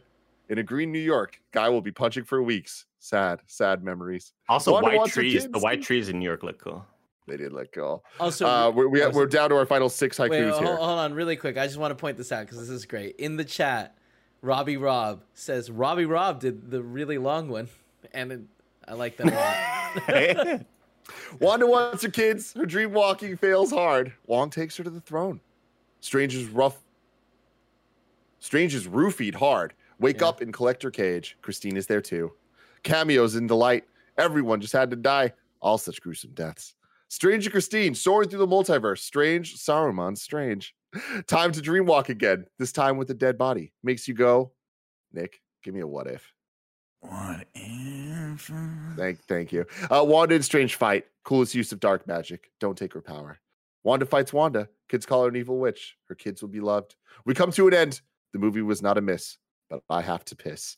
That is all true. In the future, Robbie Rob, let's go shorter. It doesn't have to rhyme. But it should be shorter, I will say. Let's do Ragu Bagu, everybody. Bagu. What's up, everybody? Welcome to Rad Guys Talk Bad Guys, a podcast within a podcast where we rank all the villains of the Marvel Cinematic Universe. As you know, recently, in the last few years, we've put it into tiers now for the 44 villains we currently have. 45 as we add Scarlet Witch to the mix. So we'll start the bidding with this. Andy Cortez, what tier of villain is Scarlet Witch? A. Kevin. A. Tim. A. Nick. A. I would have said S tier. Again, I think she's a very entertaining villain, and I think she's cool. But the A's have it, so we're into the A's, which means she will now be somewhere between 7 and 14. Right, that's how math works. But right at number 7, we have He Who Remains / the TVA from Loki. Number 8, Wanda and Agatha from WandaVision. Number 9, Loki from Avengers. Number 10, Daddy-O and Razor Fist from Shang-Chi. Number 11, Hela and Grandmaster from Thor Ragnarok. Number 12, Ego from Guardians of the Galaxy Volume 2. And number 13, Mysterio from Far From Home. Where do you guys want to rank Wanda? I'm sorry, aka the Scarlet Witch. Tim, we'll start the bidding with you. Looking at this list now and knowing what we just said, I actually would lobby that it is the bottom of S tier. Thank you very much for coming to my side of the argument.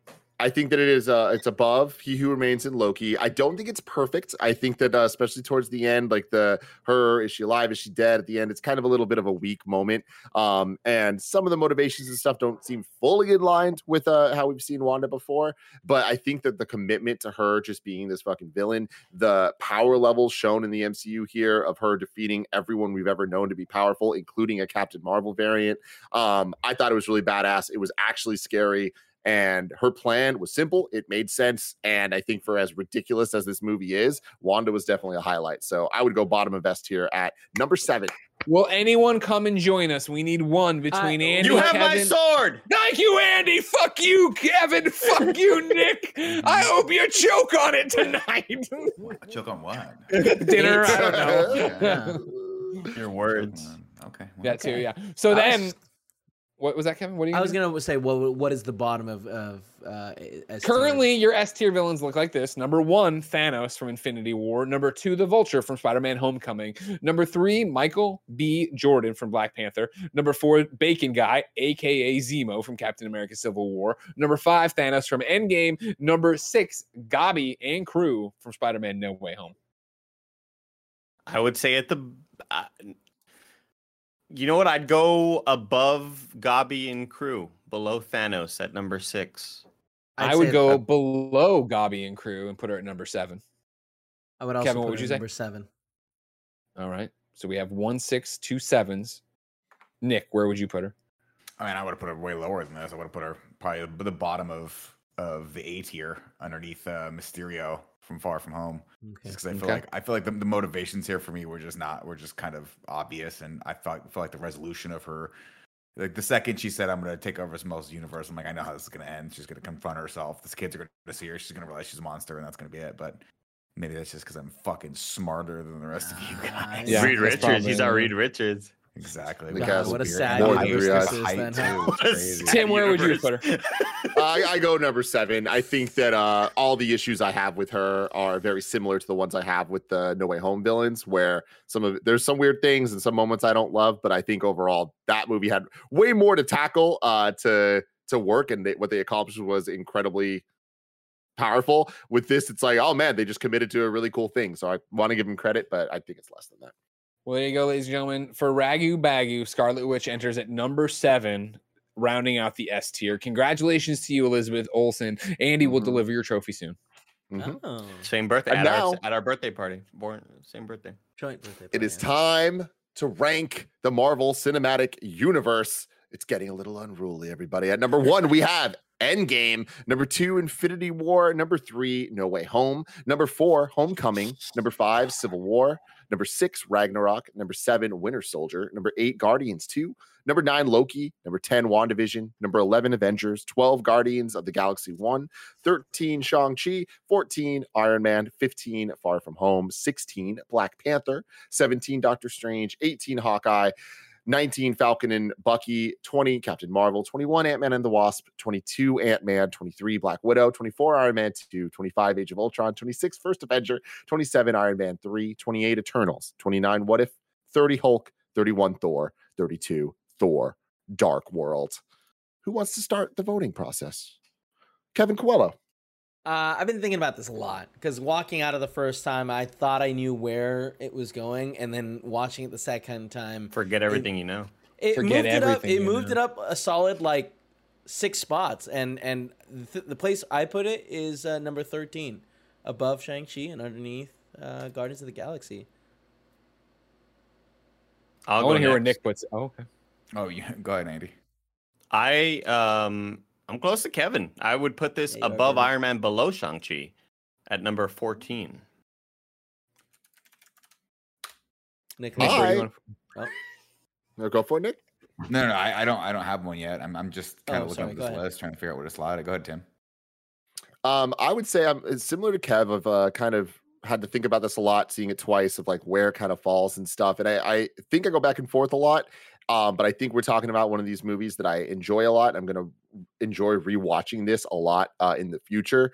But I think that rewatchability is just one factor that matters a lot to me. I know it's much more of a priority for Andy. But I think in terms of quality of movie and certain decisions and all that stuff, I would put this under the first Doctor Strange, above Hawkeye at number 18. I think looking at this list, Tim, I think that's spot on because I can't in good faith rank this above the first Doctor Strange. I think that was just so much more fun and creative and unique.